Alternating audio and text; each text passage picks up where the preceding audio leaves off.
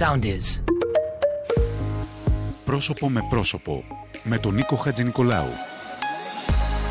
Μια ενημερωτική εκπομπή του Αντένα, όπου πρόσωπα της πολιτικής, πρόσωπα της πρώτης γραμμής από την οικονομία και την κοινωνία, διασταυρώνουν τα ξύφη και τα επιχειρήματά τους για επίκαιρα θέματα με φόντο τις επερχόμενες εκλογές. Κυρίες και κύριοι, φίλες και φίλοι, καλησπέρα σας. Είμαστε 17 ημέρες πριν από την εκλογική αναμέτρηση της 21ης Μαΐου.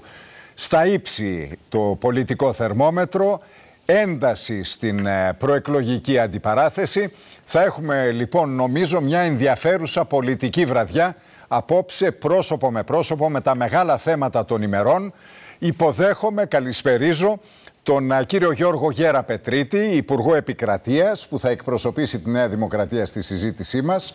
Καλώς ορίσατε, κύριε Υπουργέ. Καλώς σας βρήκα, κύριε Χατζηνικολάου. Ευχαριστώ πολύ. Υποδέχομαι τον πρώην Υπουργό Εξωτερικών και τομεάρχη εξωτερικών του ΣΥΡΙΖΑ, τον κύριο Γιώργο Κατρούγκαλο, υποψήφιο βουλευτή στο βόρειο τομέα της Αθήνας. Καλησπέρα, με το ΣΥΡΙΖΑ. Καλώς ορίσατε. Τον κύριο Γιώργο Πεταλωτή, τον πρώην Υπουργό, υποψήφιο βουλευτή στη Ροδόπη με το Πασόκ Κίνημα Αλλαγής. Ευχαριστώ για την πρόσκληση. Τον κύριο Θανάση Παφίλη, εμείς ευχαριστούμε, κύριε Πεταλωτή, τον κύριο Θανάση Παφίλη, επικεφαλής του ψηφοδελτίου Επικρατείας του Κομμουνιστικού Κόμματος Ελλάδας. Καλώς ορίσατε, κύριε Παφίλη. Τον κύριο Μανώλη Φράγκο, Ευρωβουλευτή της Ελληνικής Λύσης, και την πρωταθλήτριά μας, την αγαπητή την κυρία Σοφία Σακοράφα, Αντιπρόεδρο της Βουλής και επικεφαλής στο ψηφοδέλτιο Επικρατείας του Μέρα 25. Καλώς ορίσατε, κυρία Σακοράφα. Μπαίνουμε λοιπόν στη συζήτησή μας, μπαίνουμε στα μεγάλα ζητήματα των ημερών, με τον κύριο Γιώργο Γεραπετρίτη από τη Νέα Δημοκρατία, τον Υπουργό Επικρατείας, τον κύριο Γιώργο Κατρούγκαλο από τον ΣΥΡΙΖΑ, τον πρώην Υπουργό Εξωτερικών και υποψήφιο στο βόρειο τομέα της Αθήνας με τον ΣΥΡΙΖΑ, τον κύριο Γιώργο Πεταλωτή, ο οποίος είναι υποψήφιος στη Ροδόπη με το Πασόκ Κινάλ, τον πρώην Υπουργό, με τον κύριο Θανάση Παφίλη, τον επικεφαλής του ψηφοδελτίου Επικρατείας του ΚΚΕ, τον κύριο Μανώλη Φράγκο, τον Ευρωβουλευτή της Ελληνικής Λύσης, και την κυρία Σοφία Σακοράφα, την επικεφαλής του ψηφοδελτίου Επικρατείας Μέρα 25 και αντιπρόεδρο στην απερχόμενη πλέον Βουλή. Θα ξεκινήσω από εσάς, κυρία Σακοράφα. Βλέπετε να υπάρχει κάποια δυνατότητα για την συγκρότηση κυβέρνησης συνεργασίας, προοδευτικής κυβέρνησης συνεργασίας, όπως τη λέει ο ΣΥΡΙΖΑ και ο Αλέξης Τσίπρας, στην επομένη των εκλογών? Και σας ρωτώ, διότι από παντού ακούω αρνήσεις. Κανείς δεν θέλει να μυρίσει, όχι να δει κανέναν, να μυρίσει κανέναν. Κύριε Χατζηνικολάου, θα μου επιτρέψετε να πω ότι καταρχήν η λέξη και μόνο προοδευτική διακυβέρνηση λέει πάρα πολλά. Και χρειάζεται ανάλυση που νομίζω δεν είναι αυτή τη στιγμή. Μπορώ στη διάρκεια της συζήτησής μας να σας την αναλύσω. Από την άλλη, νομίζω ότι η στάση του Μέρα 25, βεβαίως με επικεφαλή στον κύριο Βαρουφάκη, ο οποίος έκανε πάρα πολύ ξεκάθαρο από την πρώτη στιγμή, αλλά και όλοι εμείς ως βουλευτές, ότι για να έρθουμε σε μια συζήτηση, αν θέλετε, προγραμματικών θέσεων πριν από τις εκλογές, ούτως ώστε να συμφωνήσουμε στα ελάχιστα τα οποία μπορεί να είναι εφικτά και υλοποιήσιμα με όλους αυτούς όσους ονομάζουμε το προοδευτικό τόξο, ας το πούμε έτσι, αυτών των εκλογών, θα έπρεπε αυτές οι συζητήσεις να γίνουν, για να είμαστε και σοβαροί, πριν από τις εκλογές. Δυστυχώς όμως, θα μου επιτρέψετε να πω ότι και ο κύριος Τσίπρας, αλλά και ολόκληρος ο ΣΥΡΙΖΑ, παρά το γεγονός ότι είναι υπέρμαχοι της απλής αναλογικής και λένε διακηρύσουν ότι είναι προοδευτικοί, ούτε μία κίνηση έχουν κάνει μέχρι τώρα. Εμείς θεωρούμε λοιπόν ότι, και επειδή θεωρούμε ότι πραγματικά δεν είμαστε ένα κόμμα το οποίο θα μπορούμε να επιβάλλουμε τις 7 σημεία προτάσεις που έχουμε κάνει για να μπορέσουμε να λύσουμε κάποια από τα πολύ σοβαρά προβλήματα της κοινωνίας αυτή τη στιγμή, θα μπορούσαμε στα ελάχιστα τα οποία είναι εφικτά, είναι εφαρμόσιμα μέσα σε αυτό το σύστημα, το σκληρό σύστημα που αυτή τη στιγμή μας επιβάλλει και η Τρόικα και η Ευρωπαϊκή Ένωση, θα μπορούσαμε να συμφωνήσουμε πριν από τις εκλογές και μεταεκλογικά βεβαίως να πάμε στη συνεργασία που λέμε. Δυστυχώς δεν υπήρξε καμία ανταπόκριση από κανέναν, άρα για μας η οποιαδήποτε συζήτηση αμέσως μετά τις εκλογές είναι μια συζήτηση η οποία, θα μου επιτρέψετε να πω, από καρδιάς πια, ότι όποια συζήτηση και να γίνει είναι μια συζήτηση η οποία θα είναι μια συζήτηση για να μοιράσουμε θέσεις και οφίτσια. Και μας αυτό το θέμα δεν μας αφορά καθόλου. Κύριε Πεταλωτή.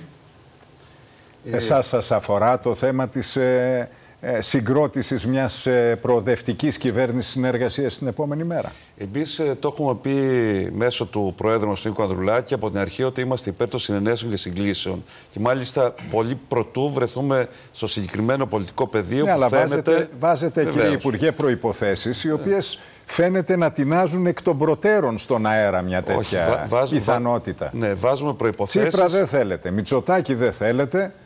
Τι θέλετε δεν μας λέτε. Το λέμε. Το έχουμε πολύ καθαρά.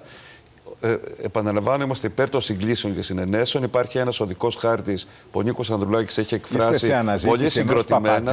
Ενός νέου Παπαδήμου. Όχι. Εμείς πρώτα απ' όλα βάζουμε ως πρώτη προϋπόθεση να έχουμε ένα ισχυρό διψήφιο ποσοστό για να μπορούμε να διαπραγματευτούμε τις θέσεις μας. Βάζουμε ως προϋπόθεση σε συγκεκριμένα μέτρα κυβερνητικά για την φτώχεια, για την υγεία, για την παιδεία, για το κόστος ζωής και φυσικά λέμε ότι ο πρωθυπουργός που θα προκύψει και οι υπουργοί, σημαντικά υπουργεία, θα πρέπει να είναι κοινής αποδοχής. Το να στηρίξουμε απλώς μια κυβέρνηση για να ξανά έχουμε τον κύριο Μητσοτάκη πρωθυπουργό ή τον κύριο Τσίπρα ξανά πρωθυπουργό, από μόνο του δεν θα το κάνουμε. Προσωπικά είναι τα θέματα. Όχι, καθόλου.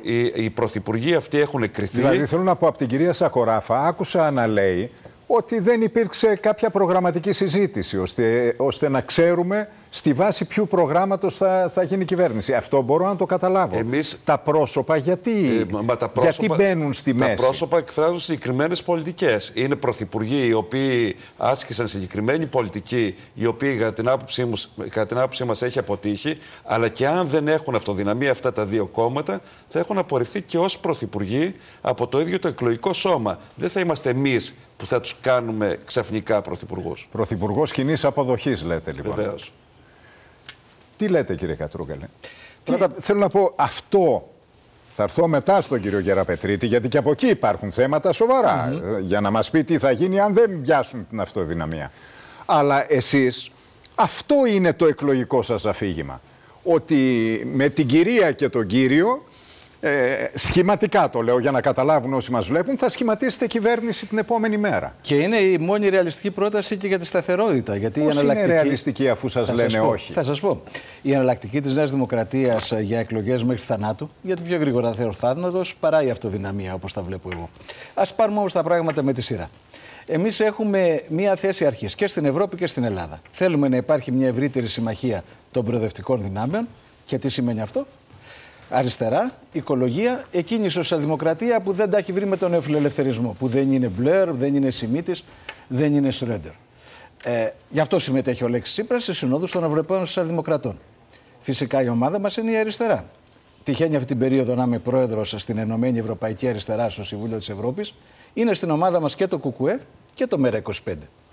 Στην Ελλάδα λοιπόν έχουμε. Εμείς δεν είμαστε, να το διορθώσετε. Όχι, είσαστε. Δεν είμαστε στην ΚΚΕ. Έχουμε φύγει εδώ και πολύ καιρό. Δεν προσέξατε, έχετε φύγει από τον ΚΚΕ στο Ευρωκοινοβούλιο, αλλά στην Κοινοβουλευτική Συνέλευση του Συμβουλίου της Ευρώπης συμμετέχει Λιάννα Κανέλη. Αυτό είπα. Αυτό είναι άλλο πράγμα.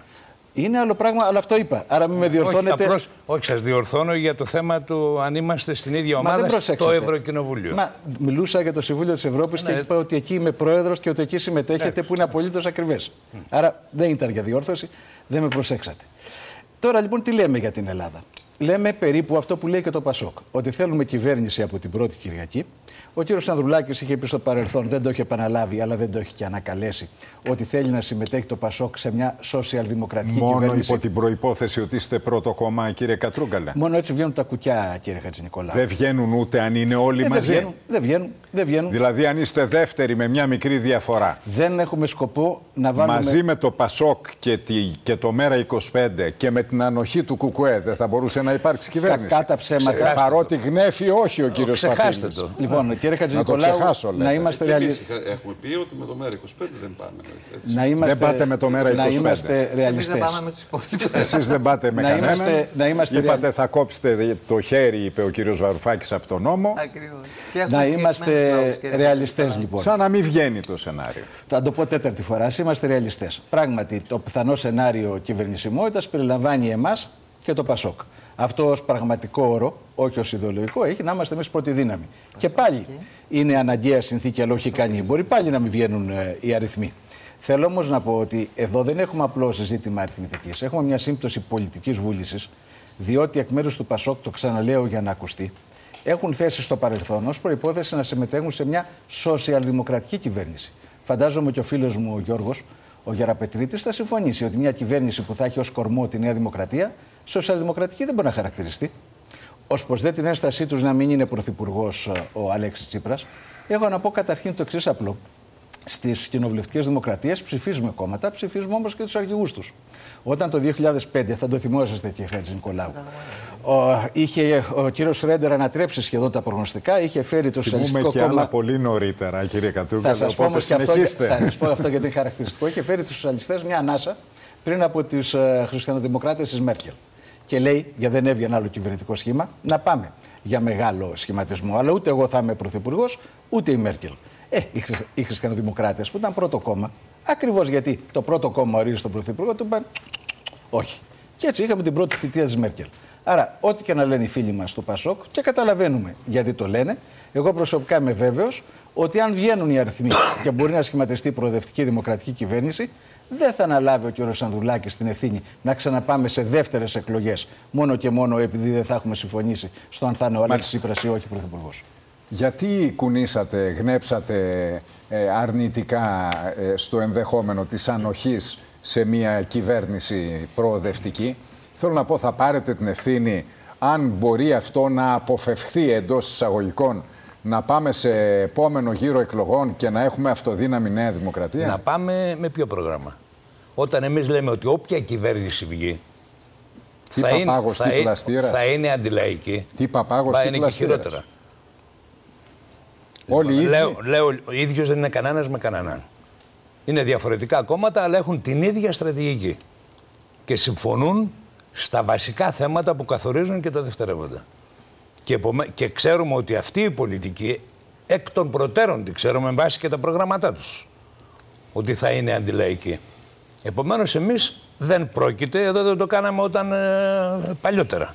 Και υπάρχει εμπειρία και από τον ίδιο το λαό. Δεν μπορεί να στηρίξουμε μια κυβέρνηση που ανεξάρτητα το τι λένε τώρα τα κόμματα, την επόμενη θα είναι ενάντια στα λαϊκά συμφέροντα, να το πω έτσι απλά. Επιλέγουμε να τα υπερασπίζουμε όπως πάντα τα λαϊκά συμφέροντα και το λέμε από τώρα. Δυνατότητα για να υπάρξει κυβέρνηση. Ακούστε, για να είμαστε και λίγο τώρα μέσα στην πραγματικότητα. Υπάρχει. Είτε με τη Νέα Δημοκρατία και το Πασόκ, είτε με τη Νέα Δημοκρατία, θα πω. Και το ΣΥΡΙΖΑ. Και το ΣΥΡΙΖΑ. Και ξέρετε, σας καταλαβαίνω. Και ξέρετε. Γι' αυτό το μόνο που αποκλείεται βέβαια είναι αυτό. Λοιπόν, θα σας πω τώρα. Πάντως κάποτε λέγανε και τα δύο κόμματα ότι η Νέα Δημοκρατία και Πασόκ δεν θα συνεργαστούν ποτέ. Οπότε γιατί να το αποκλείσουμε? Μα δεν το απέκλεισε ο κύριος. Γιατί αν δεν έχουμε μια μείζωνα καταστροφή, αν εξωγήινοι δεν προσγειωθούν στο Σύνταγμα, αυτό το σενάριο είναι αδύνατο. Λοιπόν, αυτό το έχει πει ο κύριος Τσίπρας, δεν το έχω πει εγώ. Ο κύριος Τσίπρας, όταν τον ρώτησαν αν μπορεί να γίνει ο μεγάλος συνασπισμός, όπως έγινε στη Γερμανία, και το είπε όταν γύρισε από τη Γερμανία, απάντησε βεβαίως μπορεί να γίνει. Χωρίς το Μητσοτάκη. Δηλαδή με την ίδια πολιτική, γιατί το θέμα δεν είναι προσωπικό. Μητσοτάκης, Τσίπρας κλπ. Είναι θέμα συνολικά τα κόμματα τι έχουν. Δεν είναι αυτή η θέση μας, Θανάση, το ξέρετε. Αυτό που μπορεί. Μα δεν πρόλαβα ακόμα να πω. Τι τελεία να πάρω. Ούτε την πρόταση. Στον πρόλογο. Ελάτε, θα ξανάρθω. Λέω λοιπόν, αυτό που μπορεί να κάνει τη διαφορά αυτή τη φορά είναι ένα υψηλό ποσοστό του ΚΚΕ.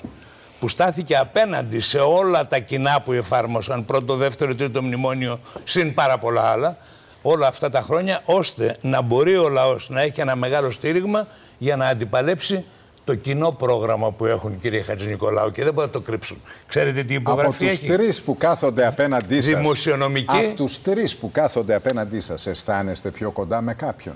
Με τις πολιτικές που έχουν, όχι. Ούτε με το Μέρα 25. Όχι. Αισθανόμαστε πάντως πολύ κοντά. Ναι. Πολύ κοντά, σε απόσταση αναπνοής όπως πάντα, με τη συντριπτική πλειοψηφία του λαού. Μάλιστα. Και αυτό φαίνεται.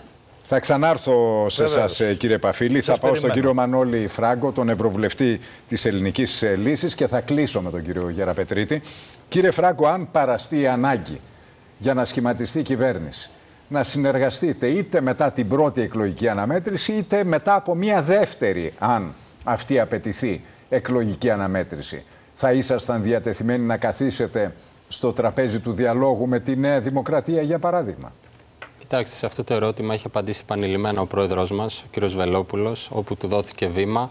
Είναι ξεκάθαρο ότι δεν υπάρχει κάποια τέτοια προοπτική συνεργασίας, καθότι η Ελληνική Λύση δεν θα μπορούσε ποτέ να συνεργαστεί με κόμματα είτε που έφεραν τη Συμφωνία των Πρεσπών, για παράδειγμα, είτε που την εφάρμοσαν. Εμείς θεωρούμε ότι τα τρία κόμματα, η Νέα Δημοκρατία, ο ΣΥΡΙΖΑ και το ΠΑΣΟΚ, συμφωνούν στα θέματα μείζωνος σημασίας και δημιουργείται μια τεχνητή διαφωνία. Η Συμφωνία των Πρεσπών γιατί εμποδίζει το να συνεργαστείτε κυβερνητικά? Θέλω να πω, είναι κάτι που έχει συμβεί. Υπάρχει η συμφωνία αυτή. Ότι είναι ζητήματα που για εμάς τι επηρεάζει τη διακυβέρνηση της χώρας και τη συμμετοχή σας? Είναι ζητήματα που για εμάς είναι πάρα πολύ σημαντικά και δεν θα μπορούσαμε ποτέ να σταθούμε δίπλα. Συναισθηματικά δηλαδή. Και πολιτικά. Γιατί και για τη Συμφωνία των Πρεσπών που απασχολεί πολλούς συμπολίτες μας στη Βόρεια Ελλάδα, η Νέα Δημοκρατία είχε δεσμευτεί, για παράδειγμα, ότι ακόμα και βέτο θα βάλει στο Συμβούλιο ώστε να ανακοπεί η συγκεκριμένη συμφωνία. Δεν έχει κάνει το παραμικρό. Και έλεγα, για να ολοκληρώσω και στην ερώτησή σας, ότι δημιουργείται μια τεχνητή ένταση στα θέματα ελάσσονος σημασίας, αλλά στα σημαντικά συμφωνούν μεταξύ τους και αυτό αναδεικνύεται βλέποντας και το ποσοστό υπερψήφισης των νομοσχεδίων που έφερε η Νέα Δημοκρατία τα τελευταία χρόνια, καθώς κλείσαμε και το κοινοβουλευτικό κύκλο του Ελληνικού Κοινοβουλίου. Ο ΣΥΡΙΖΑ, αν δεν κάνω λάθος, υπερψήφιζε σε ποσοστό πάνω από 50% και το ΠΑΣΟΚ σε ποσοστό περισσότερο από 70%. Οπότε θεωρούμε ότι υπάρχει ήδη μια συμφωνία. Τα τρία αυτά κόμματα είναι έτοιμα με κάθε τρόπο να φέρουν τα ζητήματα, να εφαρμόσουν τις προτάσεις τους και τις πολιτικές τους στο επόμενο διάστημα. Κύριε Γεραπετρίτη, το ερώτημά μου το έθεσε με πιο αιχμηρό τρόπο ήδη ο κύριος Κατρούγκαλος. Είπε, θα μας πάνε σε εκλογές μέχρι θανάτου προκειμένου να επιτύχουν την αυτοδυναμία. Μάλιστα σχολίασε ο ίδιος ότι μπορεί ο θάνατος να προλάβει τις εκλογές, την αυτοδυναμία. Τι λέτε?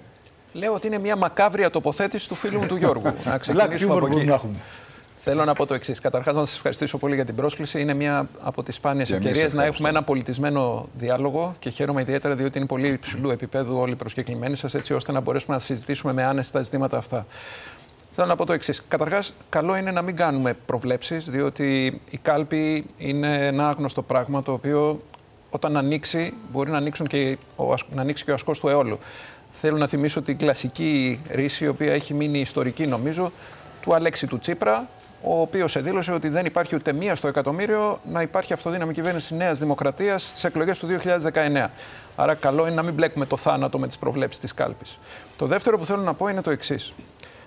Χαίρομαι για το γεγονός ότι σήμερα βρισκόμαστε εκπρόσωποι από όλα τα κόμματα εδώ. Διότι οι ακροατές σας και ο ελληνικός λαός θα έχει την ευκαιρία να δει τι πραγματικά ισχύει σε σχέση με την επόμενη μέρα. Και είναι σημαντικό, κύριε Χατζηνικολάου, ότι θα υπάρξει και ο διάλογος, ο τηλεοπτικός διάλογος με όλα τα κόμματα. Είναι πάρα πολύ χρήσιμο. Αρκεί να είναι διάλογος, γιατί πρέπει να σας πω, εγώ έχω ενστάσεις εδώ και πολλά χρόνια, όχι τώρα, από το 2010 που ήταν η τελευταία συμμετοχή μου σε debate. Θεωρώ ότι δεν είναι debate, είναι παράλληλοι μονόλογοι των κομμάτων. Εγώ θα συμφωνήσω μαζί σας. Θεωρώ ότι θα πρέπει να είναι πιο ζωντανό, πιο διαδραστικό το παιχνίδι το πολιτικό σε ό,τι αφορά τη ραδιοτηλεοπτική προβολή. Αλλά ξέρετε, πάντοτε υπάρχουν κάποιοι όροι αντικειμενικότητας που πρέπει να τηρούνται και δεν είναι εύκολο όταν υπάρχει ένας πολύ οξύς αλλά ενεργός διάλογος. Θέλω να πω το εξής, ότι αυτή τη στιγμή οι ακροατές σας έχουν αντιληφθεί ποια είναι η δυσκολία της επόμενης μέρας. Δεν είναι η δυσκολία οι πολλαπλές εκλογές που δεν θα χρειαστούν. Η δυσκολία είναι ότι αυτή τη στιγμή δεν υπάρχει καμία ρεαλιστική πρόταση εκτός από την πρόταση την οποία έχει καταθέσει η Νέα Δημοκρατία. Ο Γιώργος Κατρούγκαλος προηγουμένως αναφέρθηκε πολλές φορές στην ρεαλιστική πρόταση για τη διακυβέρνηση της χώρας από το ΣΥΡΙΖΑ και το προοδευτικό τόξο. Ποια είναι στην πραγματικότητα η ρεαλιστική αυτή πρόταση όταν το ΜΕΝ Μέρα 25 αρνείται τη συνεργασία, το ΔΕ Κινάλ Πασόκ Χινάλ αρνείται τη συμμετοχή του κυρίου Τσίπρα στην Πρωθυπουργία. Το ΔΕ Κουκουέ, όπως ακούσαμε προηγουμένως από τον κύριο Παφίλη, δεν θέλει καμία απολύτως ούτε ανοχής έμεση συμφωνία στην κυβέρνηση αυτή. Άρα στην πραγματικότητα δεν υπάρχει καμία ρεαλιστική πρόταση. Και ξέρετε, κύριε Χατζηνικολάου, για ποιον λόγο. Όμως, θα σας πω αμέσως. Δηλαδή, ξέρετε, αν εγώ υποθέτω ότι πάμε σε δεύτερη, δεν καθίσταται δυνατή η συνεργασία των λεγόμενων προοδευτικών δυνάμεων και πάμε σε δεύτερη εκλογική αναμέτρηση στις 2 Ιουλίου. Τι θα γίνει αν δεν έχετε την αυτοδυναμία? Ο πύχης, θα σας πω κύριε αμέσως. Υπουργέ, είναι ψηλά. Είναι βεβαίως. Είναι κοντά στο 38% υπό προϋποθέσεις. Θα σας πω αμέσως, ξεκινώντας όμως από μια βασική παραδοχή. Ότι εμείς είμαστε απολύτως ειλικρινείς και συνεπείς σε μια βασική μας παραδοχή. Ποια είναι η βασική παραδοχή? Ότι εμείς θεωρούμε ότι η απλή αναλογική δεν είναι ένα σύστημα εκλογικό το οποίο είναι ωφέλιμο για τη χώρα. Θεωρούμε ότι η απλή αναλογική είναι ένα πρόβλημα για τη σταθερότητα της διακυβέρνησης της χώρας, σε μια εποχή ιδίως που οι κρίσεις έχουν καταστεί κανονικότητα. Άρα που χρειάζεται όχι μόνο μια ισχυρή κυβέρνηση, πάντως, αλλά μια κυβέρνηση. Πολλές ευρωπαϊκές χώρες. Βεβαίως. Υπάρχουν πολλές. Αναλογική. Με κάθε σεβασμό, κύριε Χατζηνικολάου, δεν έχουν αυτές οι ευρωπαϊκές χώρες τα προβλήματα τα οποία έχουμε εμείς. Δεν είναι οι σκανδιναβικές χώρες το ίδιο με εμάς. Δεν είναι οι χώρες της Κεντρικής Ευρώπης στην ίδια οικονομική θέση στην οποία βρισκόμαστε εμείς. Εμείς βρισκόμαστε ενώπιον τεράστιων προκλήσεων εθνικών και οικονομικών και κοινωνικών και αυτό το λόγο θα πρέπει να υπάρχει μια κυβέρνηση με πολύ γρήγορα αντανακλαστικά. Είπε κάτι σοφό και πάντοτε είναι προσφυή στον τρόπο που εκφέρει τον λόγο η κυρία Σακοράφα. Είπε ότι πρέπει να συμφωνήσουμε στα ελάχιστα. Αυτό λοιπόν που δεν χρειάζεται ο τόπος είναι μια κυβέρνηση ελάχιστου κοινού παρανομαστή, η οποία θα φέρει τη χώρα πάρα πολύ πίσω. Χρειάζεται μια κυβέρνηση η οποία θα έχει ένα πρόγραμμα το οποίο θα είναι ριζικό, που θα μεταρρυθμίσει, θα αλλάξει τη χώρα, θα φέρει τη χώρα πιο μπροστά, δεν θα καταρρύψει, δεν θα υποβαθμίσει, δεν θα ανακαλέσει κεκτημένα τα οποία αυτή τη στιγμή έχουν ωφελήσει το λαό. Τώρα, για το ερώτημά σας, θα είμαι πάρα πολύ σαφής. Εμείς επιδιώκουμε την αυτοδυναμία. Όχι από πολιτική έπαρση, ούτε από αλαζονία. Την επιδιώκουμε διότι θεωρούμε ότι είναι η ωφέλιμη λύση. Εάν δεν υπάρχει αυτοδυναμία αυτή, είναι προφανές ότι η συνταγματική τάξη προβλέπει τις διεξόδους αυτές. Προφανώς θα αναζητήσουμε την όποια συνεργασία, όμως θέλω να το τονίσω και πάλι ότι θεωρούμε ότι αυτή τη στιγμή η χώρα χρειάζεται μια ισχυρή διακυβέρνηση και ισχυρή διακυβέρνηση χωρίς πολιτικές εκπτώσεις, η οποία θα μπορέσει να φέρει τη χώρα μπροστά. Επομένως δεν θα υπάρξουν τρίτες εκλογές. Αυτό μου λέτε. Πιστεύω ότι δεν θα χρειαστούν, ασφαλώς και δεν θα χρειαστούν τρίτες εκλογές. Η αίσθηση η δική μου είναι ότι θα έχουμε μια ισχυρή και βιώσιμη κυβέρνηση, η οποία θα μπορέσει να φέρει τη χώρα εκεί που της αξίζει. Θέλω να θυμίσω ότι έχουμε μπροστά μας την τεράστια πρόκληση, η οποία φοβάμαι ότι την υποβαθμίζουμε, που είναι η επενδυτική βαθμίδα. Είναι ένα ζήτημα λίγων μηνών πλέον. Μετά από 12 θετικές αξιολογήσεις από το 2019 και μετά, έχουμε μπροστά μας την τεράστια αυτή πρόκληση, η οποία θα αλλάξει τα δημοσιονομικά δεδομένα της χώρας. Ευχαριστώ, κύριε Γεραπετρίτη. Θα έρθω πάλι σε εσάς. Κύριε Κατρούγκαλε, πείτε μου κάτι. Άκουσα τον κύριο, πριν φύγω από το θέμα των συνεργασιών, άκουσα τον κύριο Πεταλωτή να λέει ότι δεν συνεργάζεται το ΠΑΣΟΚ με το ΜΕΡΑ25. Και αυτό ήταν μια τοποθέτηση που έγινε από το ΠΑΣΟΚ Κινάλ μετά από τα περί σχεδίου Δήμητρα, τη συζήτηση για τις τράπεζες κλπ. Εσείς συνεργάζεστε με το ΜΕΡΑ25 και τον κύριο Βαρουφάκη? Το είπα και εισαγωγικά. Θεωρητικός αποδέκτης της πρότασής μας ήταν και το ΜΕΡΑ25. Αλλά ένα ΜΕΡΑ25 που δεν επανέρχεται σε ιδεολειπτικές παρόμοιες αναφορές όπως το Δήμητρα. Θα μπορούσαμε να συζητήσουμε ενδεχομένως ακόμη και τώρα, εάν προσγειωθούν στην πραγματικότητα. Αυτά τα πράγματα είναι προφανώς εκτός συζήτησης. Όπως ήταν εκτός συζήτησης και κατά τη διακυβέρνησή μας. Η απόφαση που έχουμε πάρει εξ αρχής ήταν ότι θα μείνουμε στην Ευρωπαϊκή Ένωση. Ζήσαμε το καλοκαίρι του 2015 βέβαια και έφερε αυτή η συζήτηση για το σχέδιο Δήμητρα, έφερε στον αφρό μνήμες, συλλογικές μνήμες. Δεν διαφωνώ, αλλά το 2015 είδατε ποια ήταν η απόφασή μας. Εμείς θέλαμε να μείνουμε στην Ευρωπαϊκή Ένωση και να την αλλάξουμε. Δεν ήταν η πρόθεσή μας να φύγουμε ούτε να γυρίσουμε στο δραχμή ή σε οποιοδήποτε άλλο νόμισμα. Και ακριβώς για αυτό το λόγο, επειδή οι αρχικές μας υποσχέσεις προς τον ελληνικό λαό δεν μπορέσαμε να τις φέρουμε σε πέρας, ζητήσαμε ξανά αν έχουμε την εμπιστοσύνη του το Σεπτέμβριο του 2025. Μετά τον αναγκαίο αυτό και πολύ επώδυνο συμβασμό που κάναμε. Μετά την πολιτική μετάφραση του όχι σε ναι. Δεν ήταν έτσι. Διότι όχι, είπαμε στο πρόταση Juncker και προσπαθήσαμε να βελτιώσουμε αυτή την πρόταση σε κάτι που το έχω πει πολλές φορές. Μνημόνιο ήταν πάλι και ο νεοφιλελευθερισμός ήταν. Γιατί το κάναμε αυτό? Γιατί η πρώτη προσπάθειά μας στο εξαμήνου προσέκρουσε απέναντι σε αυτούς που είχαν αποφασίσει να καταστρέψουν τη χώρα για να την κάνουν παράδειγμα προς αποφυγή. Άρα, εμείς έπρεπε να υπερασπίσουμε την πατρίδα και το λαό μας. Και ακριβώς για αυτό το λόγο κάναμε τον αναγκαίο αυτό συμβασμό και γι' αυτό πήγαμε ξανά και στις κάλπες. Βέβαια, τα ξέρατε όλα αυτά από πριν. Όχι, σε αυτό δεν έχετε δίκιο. Μιλάγαμε με τον Juncker. Ο Juncker φοβότανε το Brexit. Άλλοι το επεδίωκαν, ο Σόιμπλε. Εμείς λοιπόν θέλαμε μέχρι το τέλος...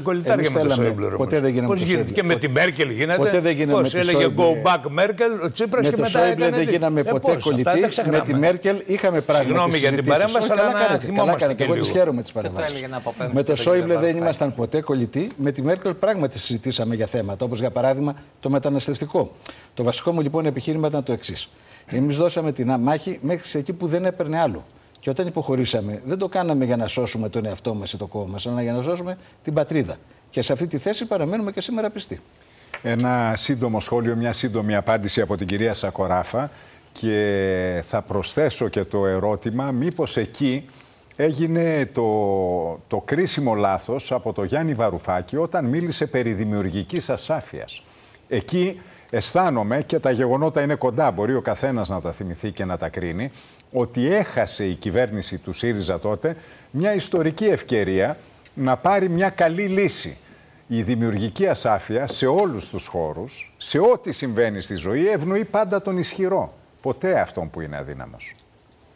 Αυτός που είναι αδύναμος θέλει πάντοτε να είναι όλα καθορισμένα και τακτοποιημένα. Κύριε Χατζηνικολάου, θα σας πω, γιατί είναι κάτι το οποίο το έχω ζήσει. Ήμουνα στο γραφείο του κύριου Τσίπρα όταν η κυρία Μέρκελ είπε στον κύριο Τσίπρα να αποπέμψει τον κύριο Βαρουφάκη. Αυτό είναι ένα γεγονός το οποίο το έχω ζήσει εγώ και δεν μπορεί να το αμφισβητήσει κανείς, ούτε και ο ίδιος ο κύριος Πρόεδρος. Από την άλλη πλευρά, το πρόγραμμα Δήμητρα, για το οποίο τόσα πολλά ακούστηκαν και τόσο πολύ χλευάστηκε και από τους αρχηγούς, οι οποίοι, ενώ και τον κύριο Τσίπρα αλλά και τον κύριο Μητσοτάκη, οι οποίοι ζητούν αυτή τη στιγμή την ψήφο του ελληνικού λαού για να κυβερνήσουν τη χώρα ως πρωθυπουργοί, ο κύριος Τσίπρας το γνώριζε πάρα πολύ καλά. Το είχε αναλύσει ο κύριος Βαρουφάκης και θα σας δώσω μετά και το πρόγραμμα Δήμητρα έτσι όπως το έχουμε αναλύσει για να κατανοήσετε ακριβώς και να κατανοήσουν όλοι, γιατί εγώ πιστεύω ότι οι περισσότεροι δεν το έχουν διαβάσει. Η αλήθεια είναι ότι είχε καταθέσει το ΜέΡΑ25 νόμο στη Βουλή. Και έχει καταθέσει πρόταση νόμου στη Βουλή από το 19, έτσι δεν είναι, δεν κάνω λάθος. Και εμείς οι δυο, Γιώργο, θυμάσαι πάρα πολύ καλά ότι ήμασταν και στην Επιτροπή Λογιστικού Ελέγχου και μιλάγαμε τότε για αματωμένα, πώς το λένε... Και αλήθεια λέγαμε.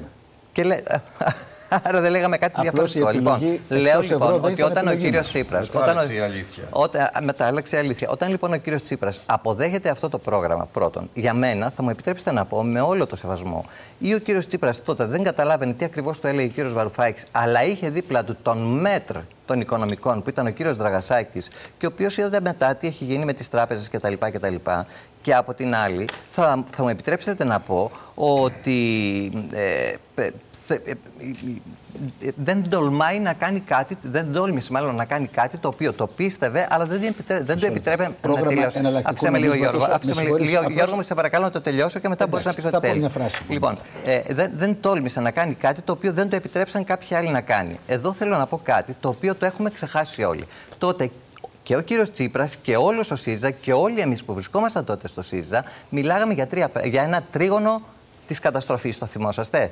Τράπεζες, μίντια και το κράτος. Θέλετε να μου πείτε τι έχει γίνει με τις τράπεζες και μάλιστα από τον κύριο Δραγασάκη, ο οποίος θα μπορούσε όχι να διώξει κάποιον, όχι μάλλον να βάλει στη φυλακή κάποιον, αλλά έστω να αποπέμψει κάποιον από τις τράπεζες, οι οποίοι, με συγχωρείτε πάρα πολύ, τζόγο παίζανε εκείνη την εποχή με τα δικά μας τα λεφτά και φέραν τη χώρα εδώ που τη φέρανε. Δεν έγινε αυτό. Λοιπόν, ας μην κατηγορούμε λοιπόν τον κύριο Βαρουφάκη, ο οποίος είχε ενημερώσει, ας μην κατηγορούμε το σύστημα Δήμητρα, το οποίο το χλευάζει αυτή τη στιγμή ο κύριος Τσίπρας με τον χειρότερο δυνατό τρόπο και εμένα μου κάνει πάρα πολύ μεγάλη εντύπωση, σας μιλάω ειλικρινά. Ξέρει πάρα πολύ καλά τι είναι το σύστημα Δήμητρα. Το γνωρίζει πάρα πολύ καλά και το γνωρίζουν πάρα πολύ καλά οι περισσότεροι Έλληνες, οι περισσότεροι των δημοσιογράφων, οι οποίοι χρησιμοποιούν εκφράσεις, και ο κύριος Πρωθυπουργός, θα μου επιτρέψετε να πω, και λυπάμαι πάρα πολύ.